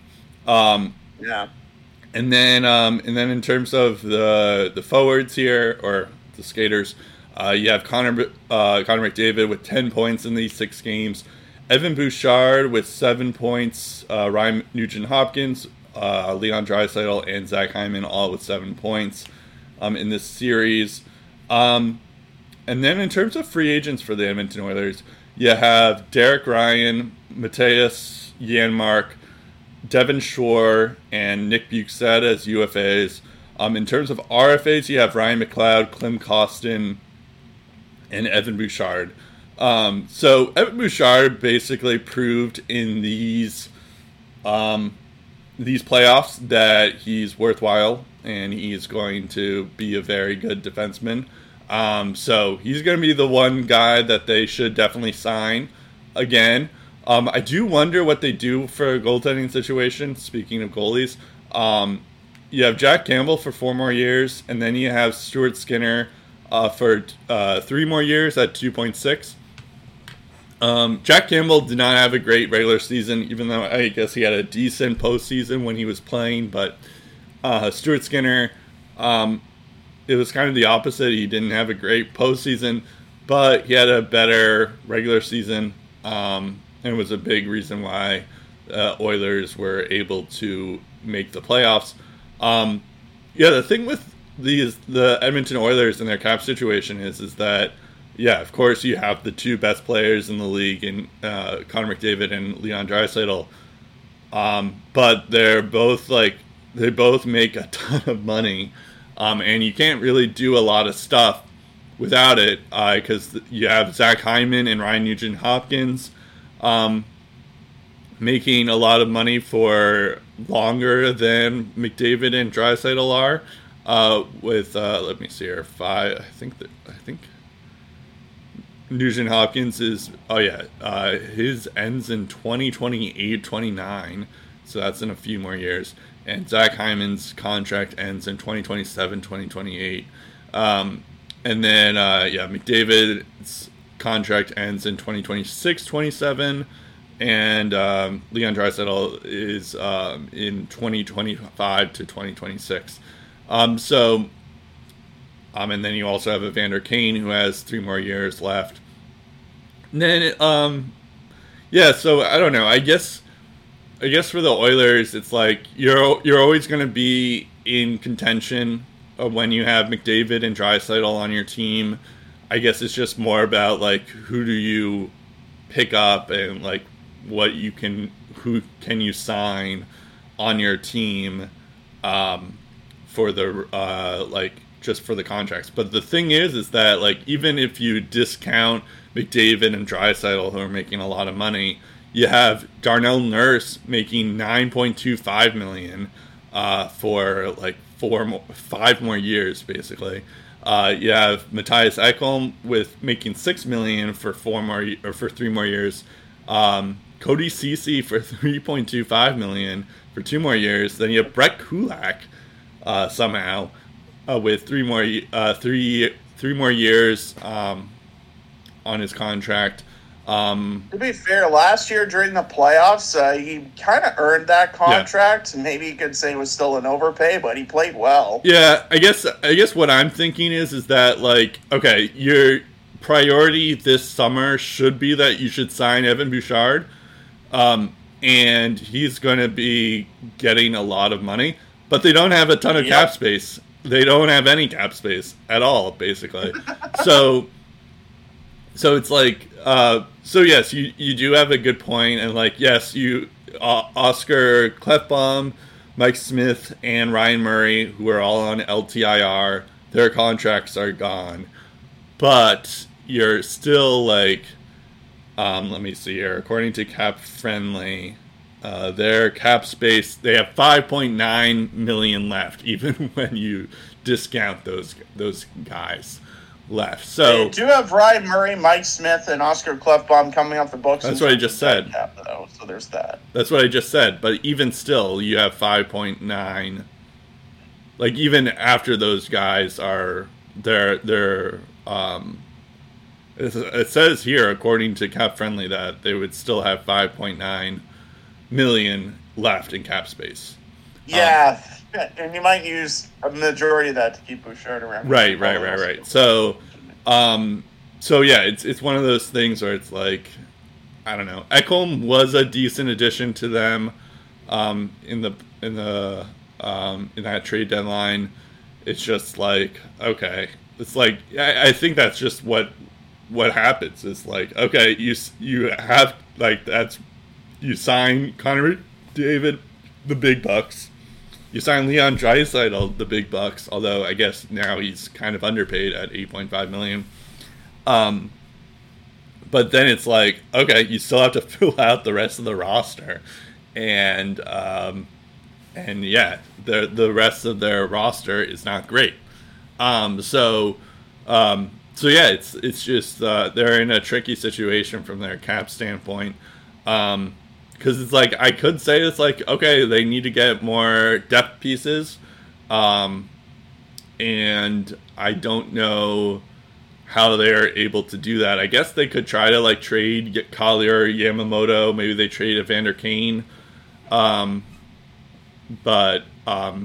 yeah, I don't know what they. Oh, I guess Evander Kane's on a no movement clause. Maybe they try to trade Ryan. Like, I could suggest trading Ryan Nugent-Hopkins or Zach Hyman, but both are on long-term contracts and both have no movement clauses. Maybe you try to move like Darnell Nurse, or maybe you try to move Matthias Ekholm, but they both have terrible contracts as well. So yeah, I don't know necessarily. Like, I would suggest that they trade someone, but like maybe it's just Yamamoto, because I think that's the only one they can trade. So remember we were talking about the Leafs and all the big decisions they have to make?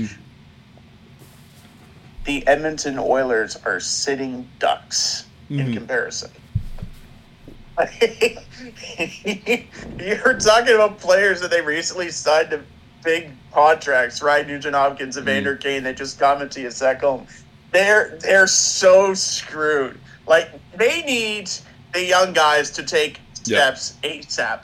And one of them, Matvei Petrov, as good as he's been, he just finished probably his final season of junior hockey. So he hasn't even played an NHL game yet. You're hoping that Xavier Bourgeau is ready. You're hoping that Carter Savoie is ready. You're hoping that Raphael Lebois, after a couple of years in the minors, is ready to go. You have Ty Julio, who not too long ago just finished up his junior career. Dylan Holloway.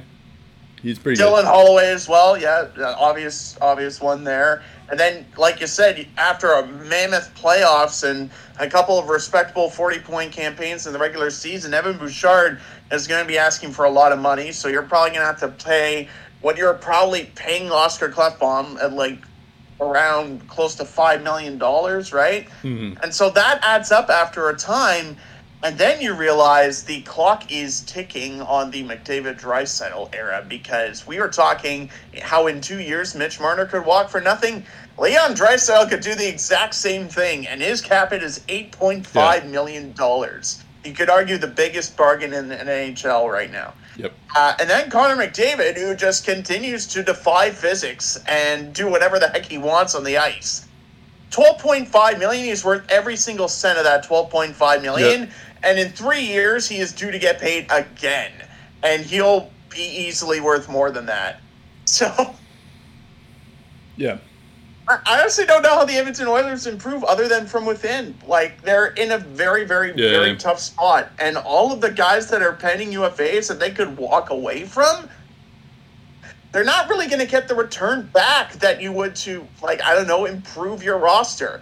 They're going to still be carried by Leon Draisaitl and Connor McDavid, to the point where if you take both of them away, how good are the Edmonton Oilers? Are they even a playoff team? In my opinion, no. They're hovering on the playoffs, maybe, but, I mean, without Stuart Skinner, I don't even know if they're a playoff team, because Jack Campbell was struggling pretty much all of this season, and you wouldn't know it by its record because, oh yeah, they have Leon Draisaitl and Connor McDavid. There's a lot of what the heck do they do around this team, and at least the Leafs have options. Yeah. They can choose to trade Austin Matthews if they wanted to. They can choose to trade Mitch Marner, if they wanted to, they can choose to do a lot of different things. They have contracts to move. Edmonton doesn't. Yeah. They're in a far worse position than the Maple Leafs right now. And they're going to be in a division that's going to be probably improving. I expect LA to make moves. Obviously, Vegas can only do so much, but, they're on their way to their 4th ever conference finals appearance in their existence. And they've been around for, I think this is year 7? So, yeah, that's kind of interesting there. And then you have, Calgary. There's question marks as to what they could do, but if they play their cards right, they could be back in the conversation as well.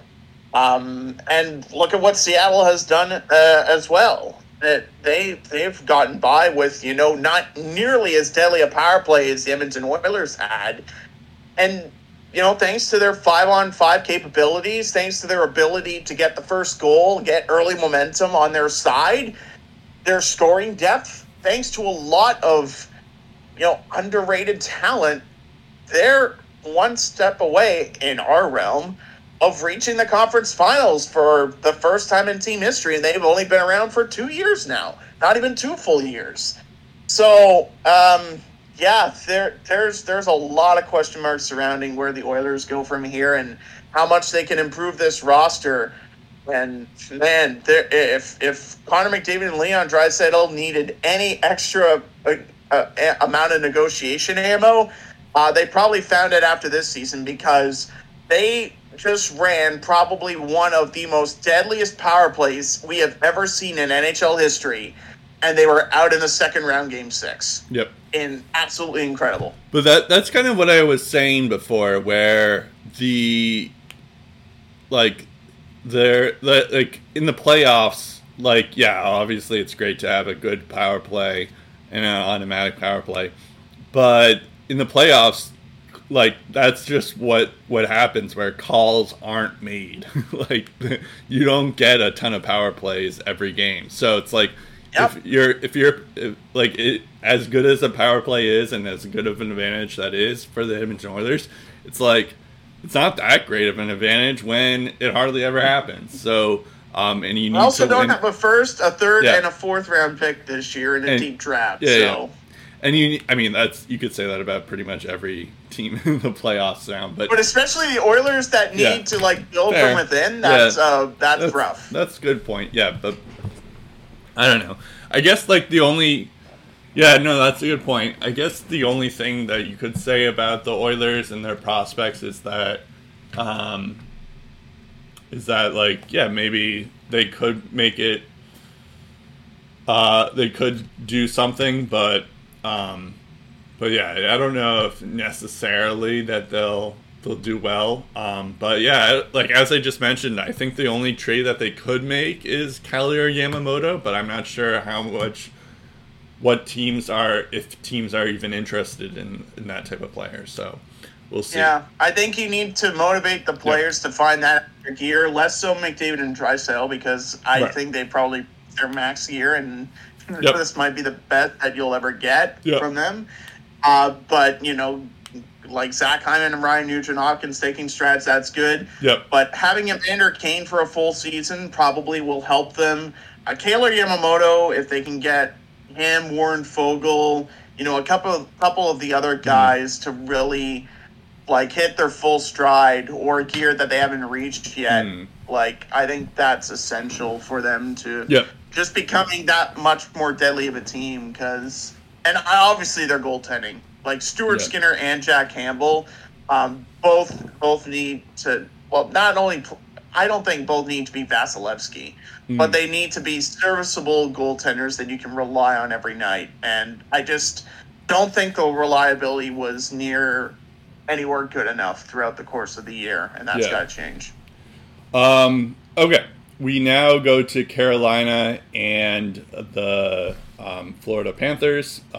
Remember when these were division rivals once upon a time? That, believe it or not, when I think this was before the NHL changed everything up in 2013-14.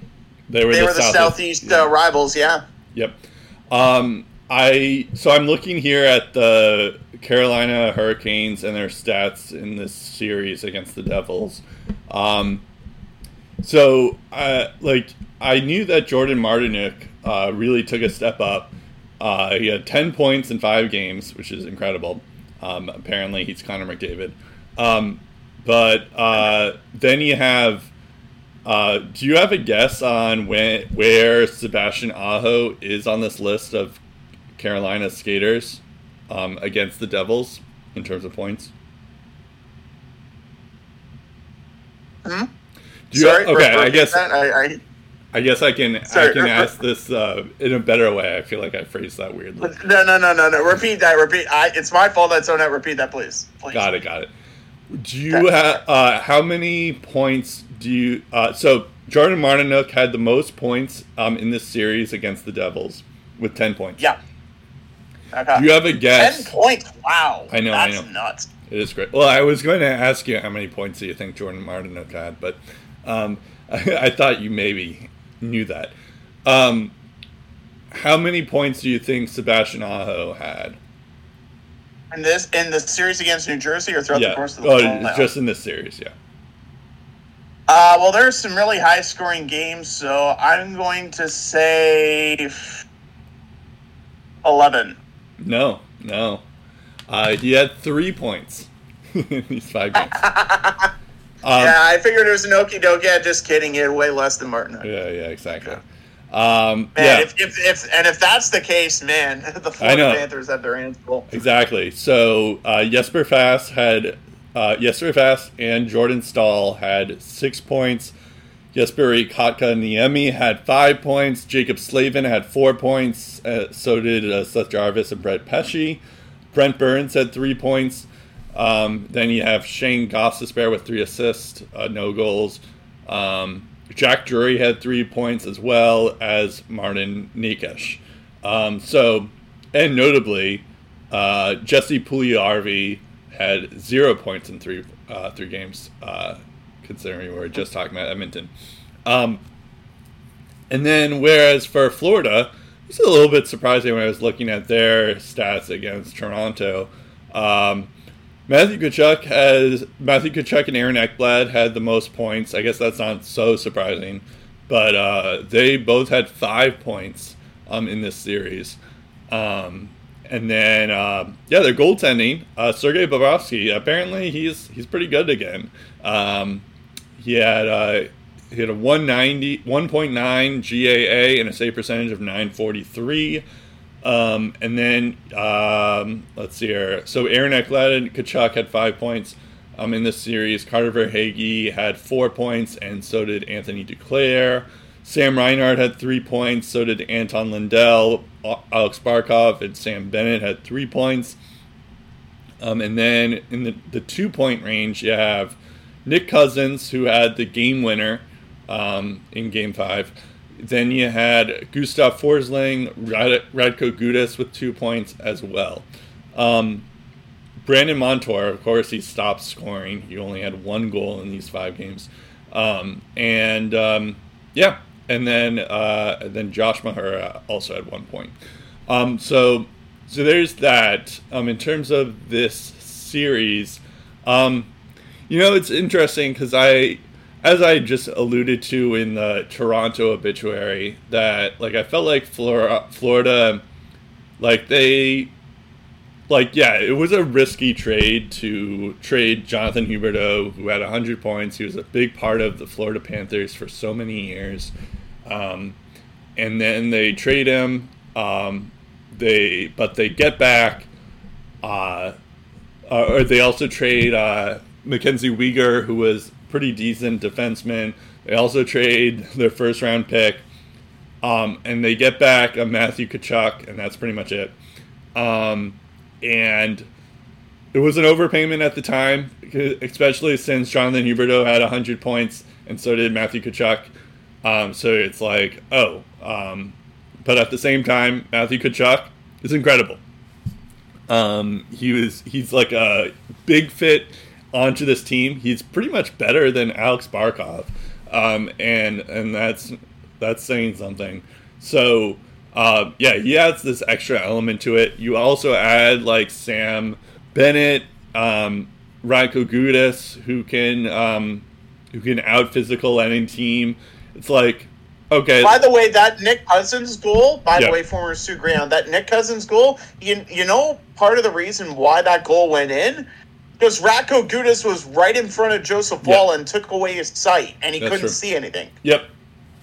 So it's like last year, the Florida Panthers were the President's Trophy winners, and yeah, they still had Radko Gudas, they still had Sam Bennett on that team, but then when you add another guy who can score goals and also intimidate your opponents like Matthew Tkachuk can, it's like it just adds another element to their identity, and like that's the exact team. That's the exact kind of team that wins these games. It's like, yeah, you have your Connor McDavids and you have your Austin Matthews, but yes, they can score goals at will, but they can't really punch you. They can't really like hit you. They can't really get in your face. But Matthew Tkachuk can score goals, and he also gets in your face. So there's that.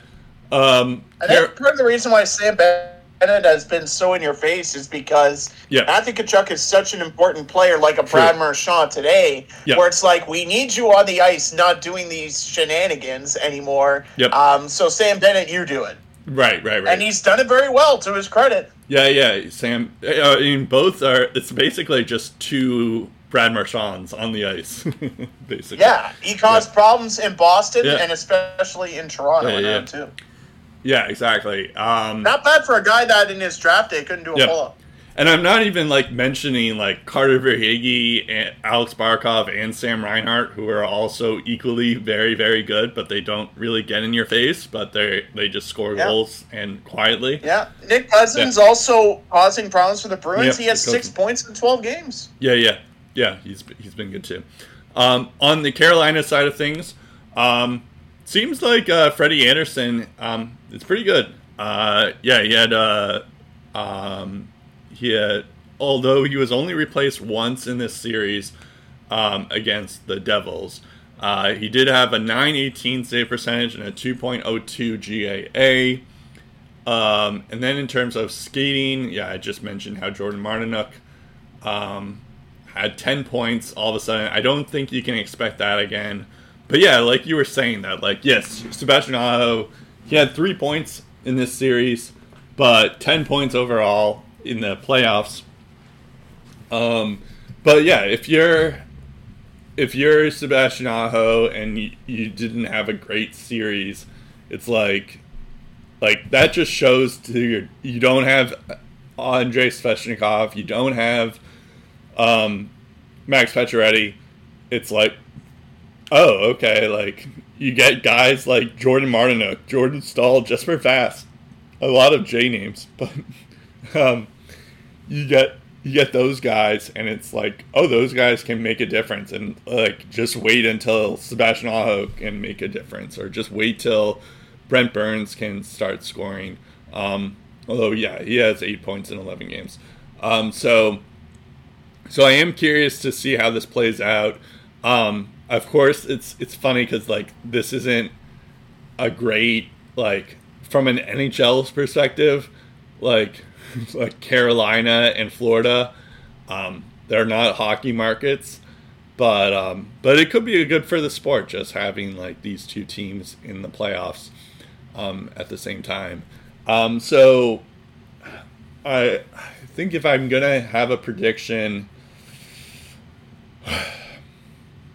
I think I feel like I picked against Carolina in 3 straight series. So I'm going to do it again. I'm going to say Florida in 7. Man, Florida's kind of like Carolina, where it's like when they go on a run, and they go all the way to the finals. Because last time they made it this far was '96, and they went to the Cup final. Yeah, true. Yeah, watch the NHL. It's just like, hey, we got all these great teams. Look at how good Boston is, and look how Colorado's doing. Hey, Toronto and Tampa, one of them's going to make it. The Metro's crazy, and we get Florida, Seattle in the final. Right. Yeah, that'll be funny. Yeah, that'll definitely get the cap to go up. I think it's probably just shaping up to be a scenario where after years of, Carolina, this is their year. Vegas, this is their year. One of them's finally going to do it, and probably they're going to meet in the finals. So I'm going to go Carolina in 7 here. I just think Florida's going to run out of gas.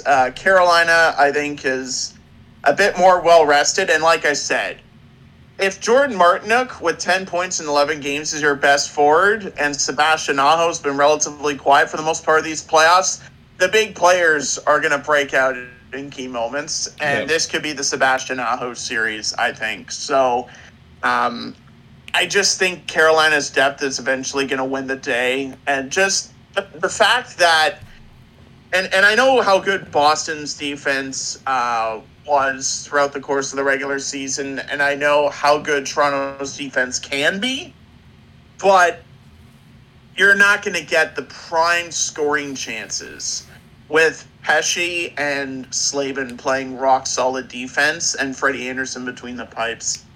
They even could put Antti Ranta in the net or Coach Cobb in the net, and they could probably still do pretty well. So, again, not discrediting Florida. They're going to make it a very tough series. That's why I did say it was going to take 7 games. And I think they are going to pose a handful of problems at times. But Carolina has got last change. Mm-hmm. Mind you, Boston and Toronto did. So being on the road for Florida is nothing new. But they have last change for Game 1 and Game 7. They have a pretty raucous crowd behind them, similar to the other two fan bases. I feel like the more I pick out Carolina's strengths, the more I'm also pointing out Florida's strengths. Yeah. Because they just seem to they're pretty similar win teams. Anywhere. But, again, as a 7-game series, eventually the favorite is going to prevail most of the time. It doesn't feel like that's been the case for the majority of these playoffs. I think the favorite's going to prevail in this one. I'm going to say Carolina in 7 here. I do think Matthew Tkachuk is going to continue to dominate in these playoffs, and he's going to have one heck of a series, but I think this time the Panthers are going to come up short. Okay. We'll see. And then, so then on the other hand, we'll get to the Dallas and Seattle matchup in a second, but I do want to mention how good Vegas was. Jack Eichel, baby. Yeah, Jack Eichel. This is playoff Jack Eichel right here. Yeah. It's funny because in the 2015 draft, it was like McDavid and Eichel, and this was their first playoff series against each other. Yeah, Eichel had 9 points in this series. He leads the team right now with 14 points overall in this playoffs. And then you have Mark Stone with 12 points in this playoffs. Chandler Stevenson with 10. Jonathan Marchessault with 10 as well. But I believe, let me just go back here, that, in this series, Jonathan Marchessault had 8 points against Edmonton. Ivan Barbashev had 6 points in 6 games. Riley Smith had 5 points in 6 games. He was kind of slow to start. I don't think he scored at all in the first round. But, he had 5 points in 6 games. Mark Stone with 4, and Nicholas Roy with 4 as well. So they were doing well. And then in terms of the goaltending, Adin Hill, as you mocked me first thinking that Adin Hill was bad, and there was like a game where Adin Hill was actually bad, but he actually had a pretty good series. He was bad. I just had more faith in Stuart Skinner. Yeah, but that turned out to be wrong. You're not wrong. That doesn't mean Adin Hill or Stuart Skinner are bad. Not only this, but I'm looking here at his playoff numbers against Edmonton Oilers. Like, even despite that bad game that he played, he had a 2.19 GAA and a 934 save percentage against Edmonton in this series. That's pretty freaking good. It's like, oh, okay, he's pretty good. Laurent Brossoit also played, but he wasn't that good. Yeah, he is injured right now, and they have not turned to Jonathan Quick once in these playoffs, by the way. Yep. And then we'll turn to we'll get back to Vegas in a second, but I do want to talk about Seattle and Dallas. This has been an interesting series because it feels like one game Dallas is dominating, and you're like, okay, they're going to the next round. And then the next game, Seattle starts to dominate. And you're like, oh, Seattle's going to do well. And or is going to win the series. So it's been evenly matched pretty much, which is kind of surprising because it's like, of course, like no one expected Seattle to even make it this far. But you have to give credit when credit's due. And Seattle has been very, very good during this playoffs, as you alluded to last year, or last episode, I should say, where you were saying how Dallas or like anyone on Seattle can score, and that's been true for Seattle. Hold on, I'm just pulling up the numbers. Yeah, my whole thing on the Seattle thing is just like the Dallas Stars players seem to take great pride in shutting people down, like Miro Heiskanen and Essa Lundell, the whole bunch, and particular top players. But then you look at Seattle's roster, and it's just like, okay, well, who's their top player? It could be Jordan Eberle one night. It could be Oliver Bjorkstrand the next night. It could be Jarek McCann, who, hey, he's back in the lineup and starting to score again. Vince Dunn's been relatively quiet, but we know what he's done in the regular season as well. Yanni Gourde, Jordan Eberle, they've had some big nights in these playoffs too. So, and look at Ilya Tolvanen. Tolvanen was game 6. He had like 3 points within the first period and a half. Yeah. So, like, there was a time where he was claimed off waivers by the Kraken. Yeah. So, everyone is doing remarkable things on that team. Yep. 12. So I just counted 12 players in this series have scored goals for the Seattle Krakens against the Dallas Stars. Insane. Yeah. Probably most of that was 5-on-5 as well. Yeah. I don't know if I can see that number here. 5 goals for Jordan Eberle this series. That's pretty crazy. Yanni Gourde with 3 goals, 6 points. Eberle has 8 points, by the way. Vince Dunn with 6 points. He hasn't scored a goal, though. There you go. Matty Beniers with 6 points as well. Ilya Tolvanen, as you alluded to, I was also going to highlight him, but 5 points. Jaden Schwartz with 5 points. Justin Schultz with 5 points. Ty Carte, our favorite player, 4 points. 2 goals, 2 assists. Oliver Bjorkstrand with 3 points. So does Alex Wenberg. And then we get into like it's interesting too, because when you're thinking when you think of Seattle Kraken and like you ask like who is their best player, who is the guy that can kill you, it's like they don't really have that guy. But I was just thinking, like, Jeremy. They also have Andrei Burakovsky, who, by the way, still hasn't appeared in a playoff game this year. Yeah, fair point. He's been out since February. Yeah, good point on that. But you're like I would think like, oh, Jared McCann, yeah, he's pretty good. I would say he's probably their best player. He has 2 points this series. Although, granted, he's only played in 3 games. I guess he might be injured, but.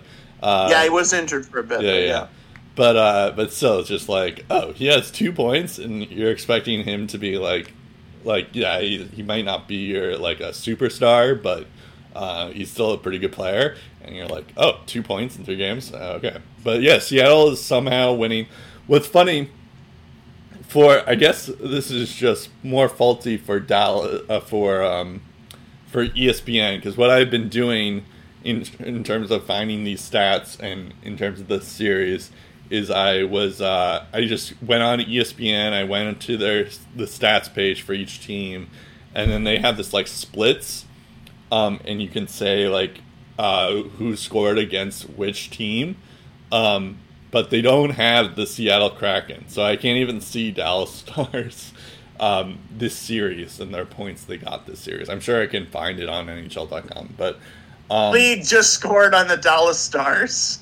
What? The league just scored on the Dallas Stars instead of the Seattle Kraken. It's like, who are they playing against? No, it's more against the Kraken. Yeah, it's like wow, okay. They don't have I can't find I've just been going through splits and I can't because they say like I could find like the Dallas Stars in their first series against the Minnesota Wild, but I can't find stats against the Seattle Kraken.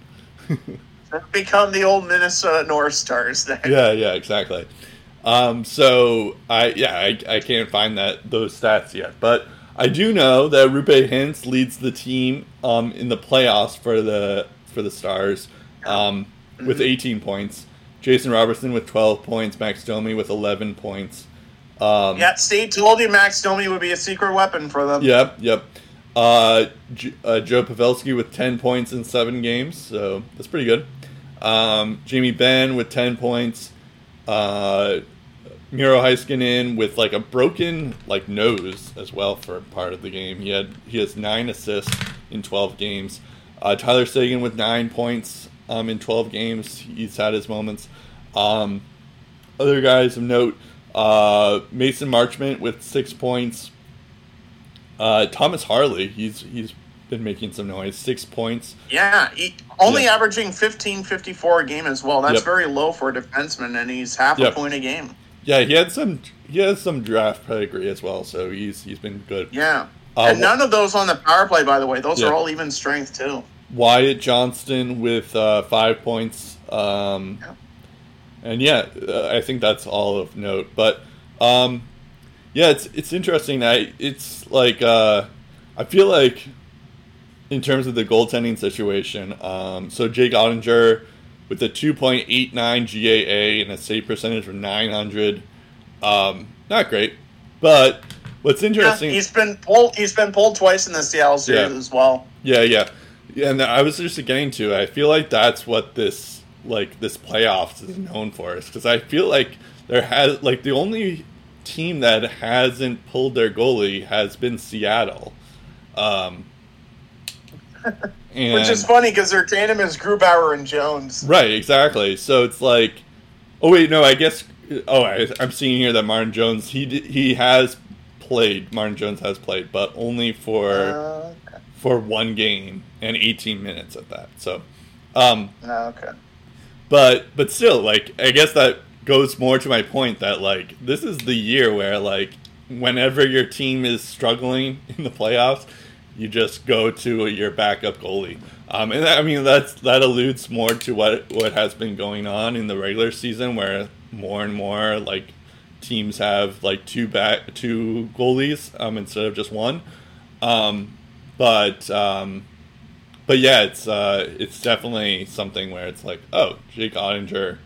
But even still, Jake Ottinger was known as that good goalie, and as the best goalie around, still in the playoffs, I should say. He hasn't necessarily been great in these playoffs. So we'll see. In terms of predictions for Game 7, and then we'll talk about who we think, if it's Seattle against Vegas, who do we think is going to win that series, and then if it's Dallas Vegas, who do we think is going to win that? But I think in terms of who's going to win Game 7, I don't know.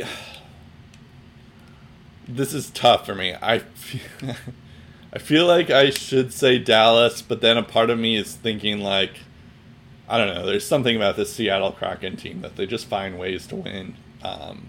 So I'm thinking Seattle's gonna win Game 7. Screw it. Let's just say Seattle's gonna win this Game 7. See, the way that the Seattle Kraken have been picking apart Jake Unger, too, they've just been going to the net and sniping. And there have been a lot of goals as well where Jake Ettinger is like, normal game, he probably stops that. Yep. And I think this is probably the most human that he's looked all year. And I know the big rhetoric around Jake Ottinger is whenever he's lost, close or big, he's bounced back in a big way. Mm-hmm.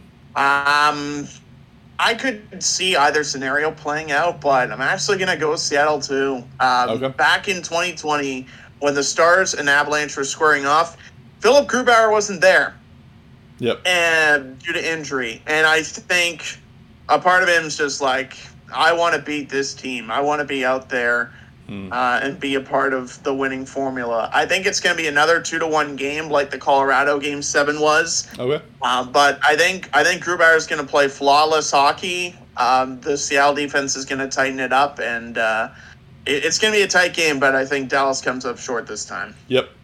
But I can easily see Dallas going off and just obliterating the Kraken. So well, they were your Stanley Cup picks. I'm just watching as a fan with normal expectations. I don't know who's going to win. Yeah. But I'm gonna say Seattle. Okay.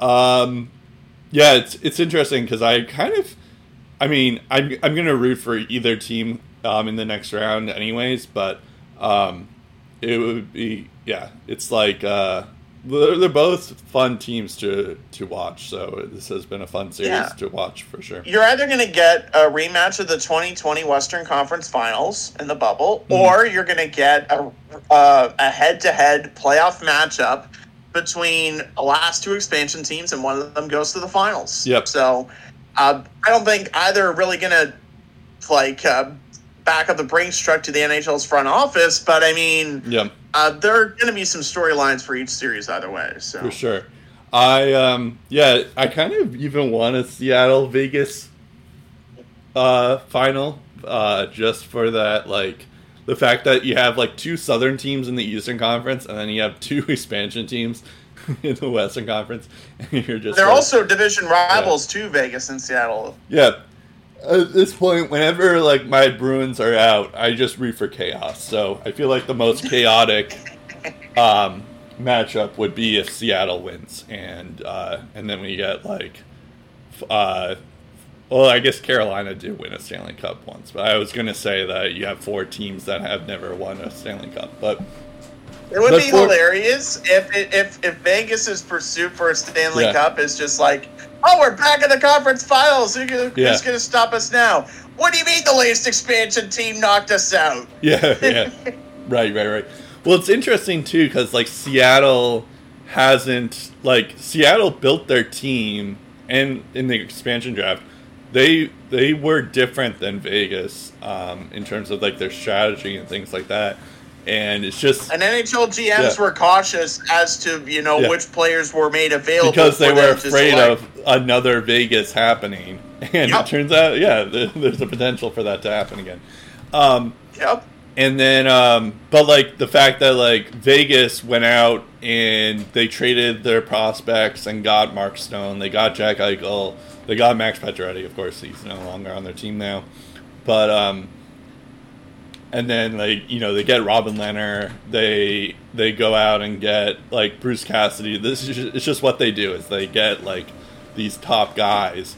And Seattle, like, Grubauer is a nice get for them, and Burakovsky, as you mentioned, is a nice get for them as well. But they didn't really do anything else. Like, they didn't get a superstar like Jack Eichel or Mark Stone. And that's just not how they built their team. But, like, and that's fine, but they're still a pretty good team. It's just funny. So if it's Vegas, Seattle, who do you have? If it's Vegas, Seattle, I'm gonna have Vegas in 7. I think both teams are gonna have their way with each other, and we're gonna get some classic battles. Yep. But I think the experience of Vegas, I mean, you have Mark Stone, you have Alex Pietrangelo, you got a lot of leadership on that team. You got, I'm sure, a very highly motivated Jack Eichel, desperate to make the finals. And I think Bruce Cassidy, his ability to adapt to all situations, like this is why I was praising Vegas for hiring Bruce Cassidy, is because he is a good coach at adapting and making the most of what he has the moment in time. And losing Laurent Brossoit to injury, knowing you don't have Robin Leonard, knowing that Jonathan Quick is struggling, like going to Aiden Hill in that situation and he puts up those type of numbers, that's exactly what I'm talking about when it comes to Bruce Cassidy is a great coach. I think coaching is going to matter in this series, and the Vegas Golden Knights are going to come up with the victory in that. It'll take 7, but I think Vegas wins if they take Seattle. Yeah, I think so too. I think Vegas will win, but in 7. I guess it won't it's not going to shock me anymore because I keep on doubting Seattle throughout this playoff series. So it wouldn't shock me if Seattle figures it out and they start to win. But yeah, I think it's going to be Vegas in 7.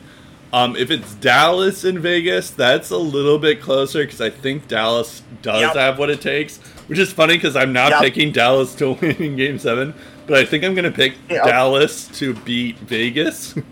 So I think Dallas over Vegas. It will take 7 games, but yeah, you're right. But I think it's Dallas in 7 if it's that. But but it's which is kind of funny because it's like I don't think Dallas is going to win tonight, but if they do, they're going to go to the Stanley Cup Finals. But which is, I guess that's you. I get the sense that you feel the same way. So. Yeah, no, I'm 100% taking Dallas. Like they have Jamie Benn and Tyler Seguin and Joe Pavelski, who's the ultimate clutch performer, I think, of our generation as well. And Jake Ettinger is turning into a big money goalie as well. So I think Dallas would have what it takes in that situation. I just think Seattle's inexperienced this deep into the playoffs. You know, they're playing with house money at the moment, and they're enjoying life in the postseason. They're living it up. But at some point, the joyride's going to end. And, it'll probably be in the conference finals if they get there. They'll make it close, obviously, but I think they'll come up short there. But that Vegas's fate definitely changes a little bit if they face Dallas. They have all the pieces. They have a shutdown defense. And as we've seen with their offense, they have just as much offensive depth as Vegas does. And wouldn't it be funny, though? Wouldn't it be funny if Vegas' season ends at the hands of their former coach that that's just true. Recently fired? Yeah, forgot about that. Although Bruce Cassidy, he's a good coach. I wouldn't count him out. Yeah, I wouldn't either. But, just based on the way the hockey gods have smiled upon Vegas in the jaws of defeat, it wouldn't surprise me if they're just like, hey, your season is out thanks to your former coach. Have a nice day. Right. It is funny how we're, like, both me and you should like the Vegas Golden Knights. They have Bruce Cassidy. They have Mark Stone. But they have good uniforms, like Seattle. They have good uniforms. I like them. They have okay uniforms. But yeah, it's just funny how I don't know. I'm not really rooting for the Golden Knights. But they've done too much winning. This is their 4th conference finals in like 6 or 7 years. Yeah, they've had too much fun. Yeah, I think so. But it's like I could say the same thing about like Seattle now that they're good. Right? I mean, they've been around for 2 years and haven't really had a chance to develop any reason to dislike them. So. But I don't feel like Seattle's annoying. It's like as Vegas is. I don't know. It's weird. Yeah, I mean, I guess there's the reason. It's just like, hey, this is great what Seattle's doing. It's just like, oh, but wait, these fans don't know what it's really like to suffer and to yearn for a championship, and a championship's going to be handed to their doorstep. Right. So all of a sudden they hate them now. Yeah. Whereas, like, for Vegas, it's like, they've only been in the league for 5 years now, but But they went to the finals of their first try as well. They did, and then they lost in horrific fashion the following year to the Sharks. So it's It's like they have some misery in their belt. They also have they also gave up on Nick Suzuki too soon. So it's like, and then Nick Suzuki beat them. Yeah, and then Nick Suzuki beat them. So it's like, oh, okay, they're like, they're like an NHL team. Whereas Seattle, it's like, yeah, they weren't good last year, but they haven't had too many trials. They weren't good. They got Matty Beniers second overall, and that's basically the end of that.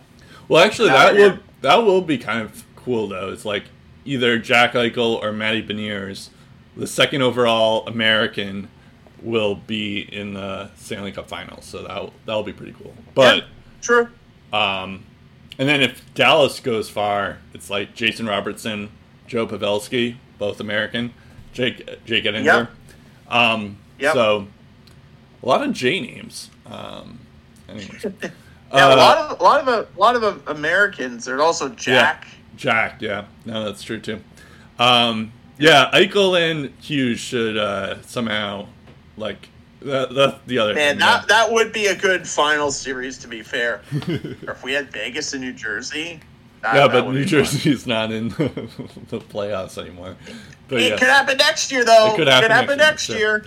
But yeah, like Connor and Jack, one of those four needs to change their names. Anyways, on that note, you can follow us on Twitter, iTunes. Twitter is Lace Up Podcast, Lace Up Podcast. Our Facebook is Lace 'em Up. Our SoundCloud, iTunes, Spotify, wherever else you get your podcast, at Lace 'em Up. That's about it. I'm Brett Duboff. I'm Steve Ellsworth. We'll talk again, episode 365 of the Lace 'em Up Podcast.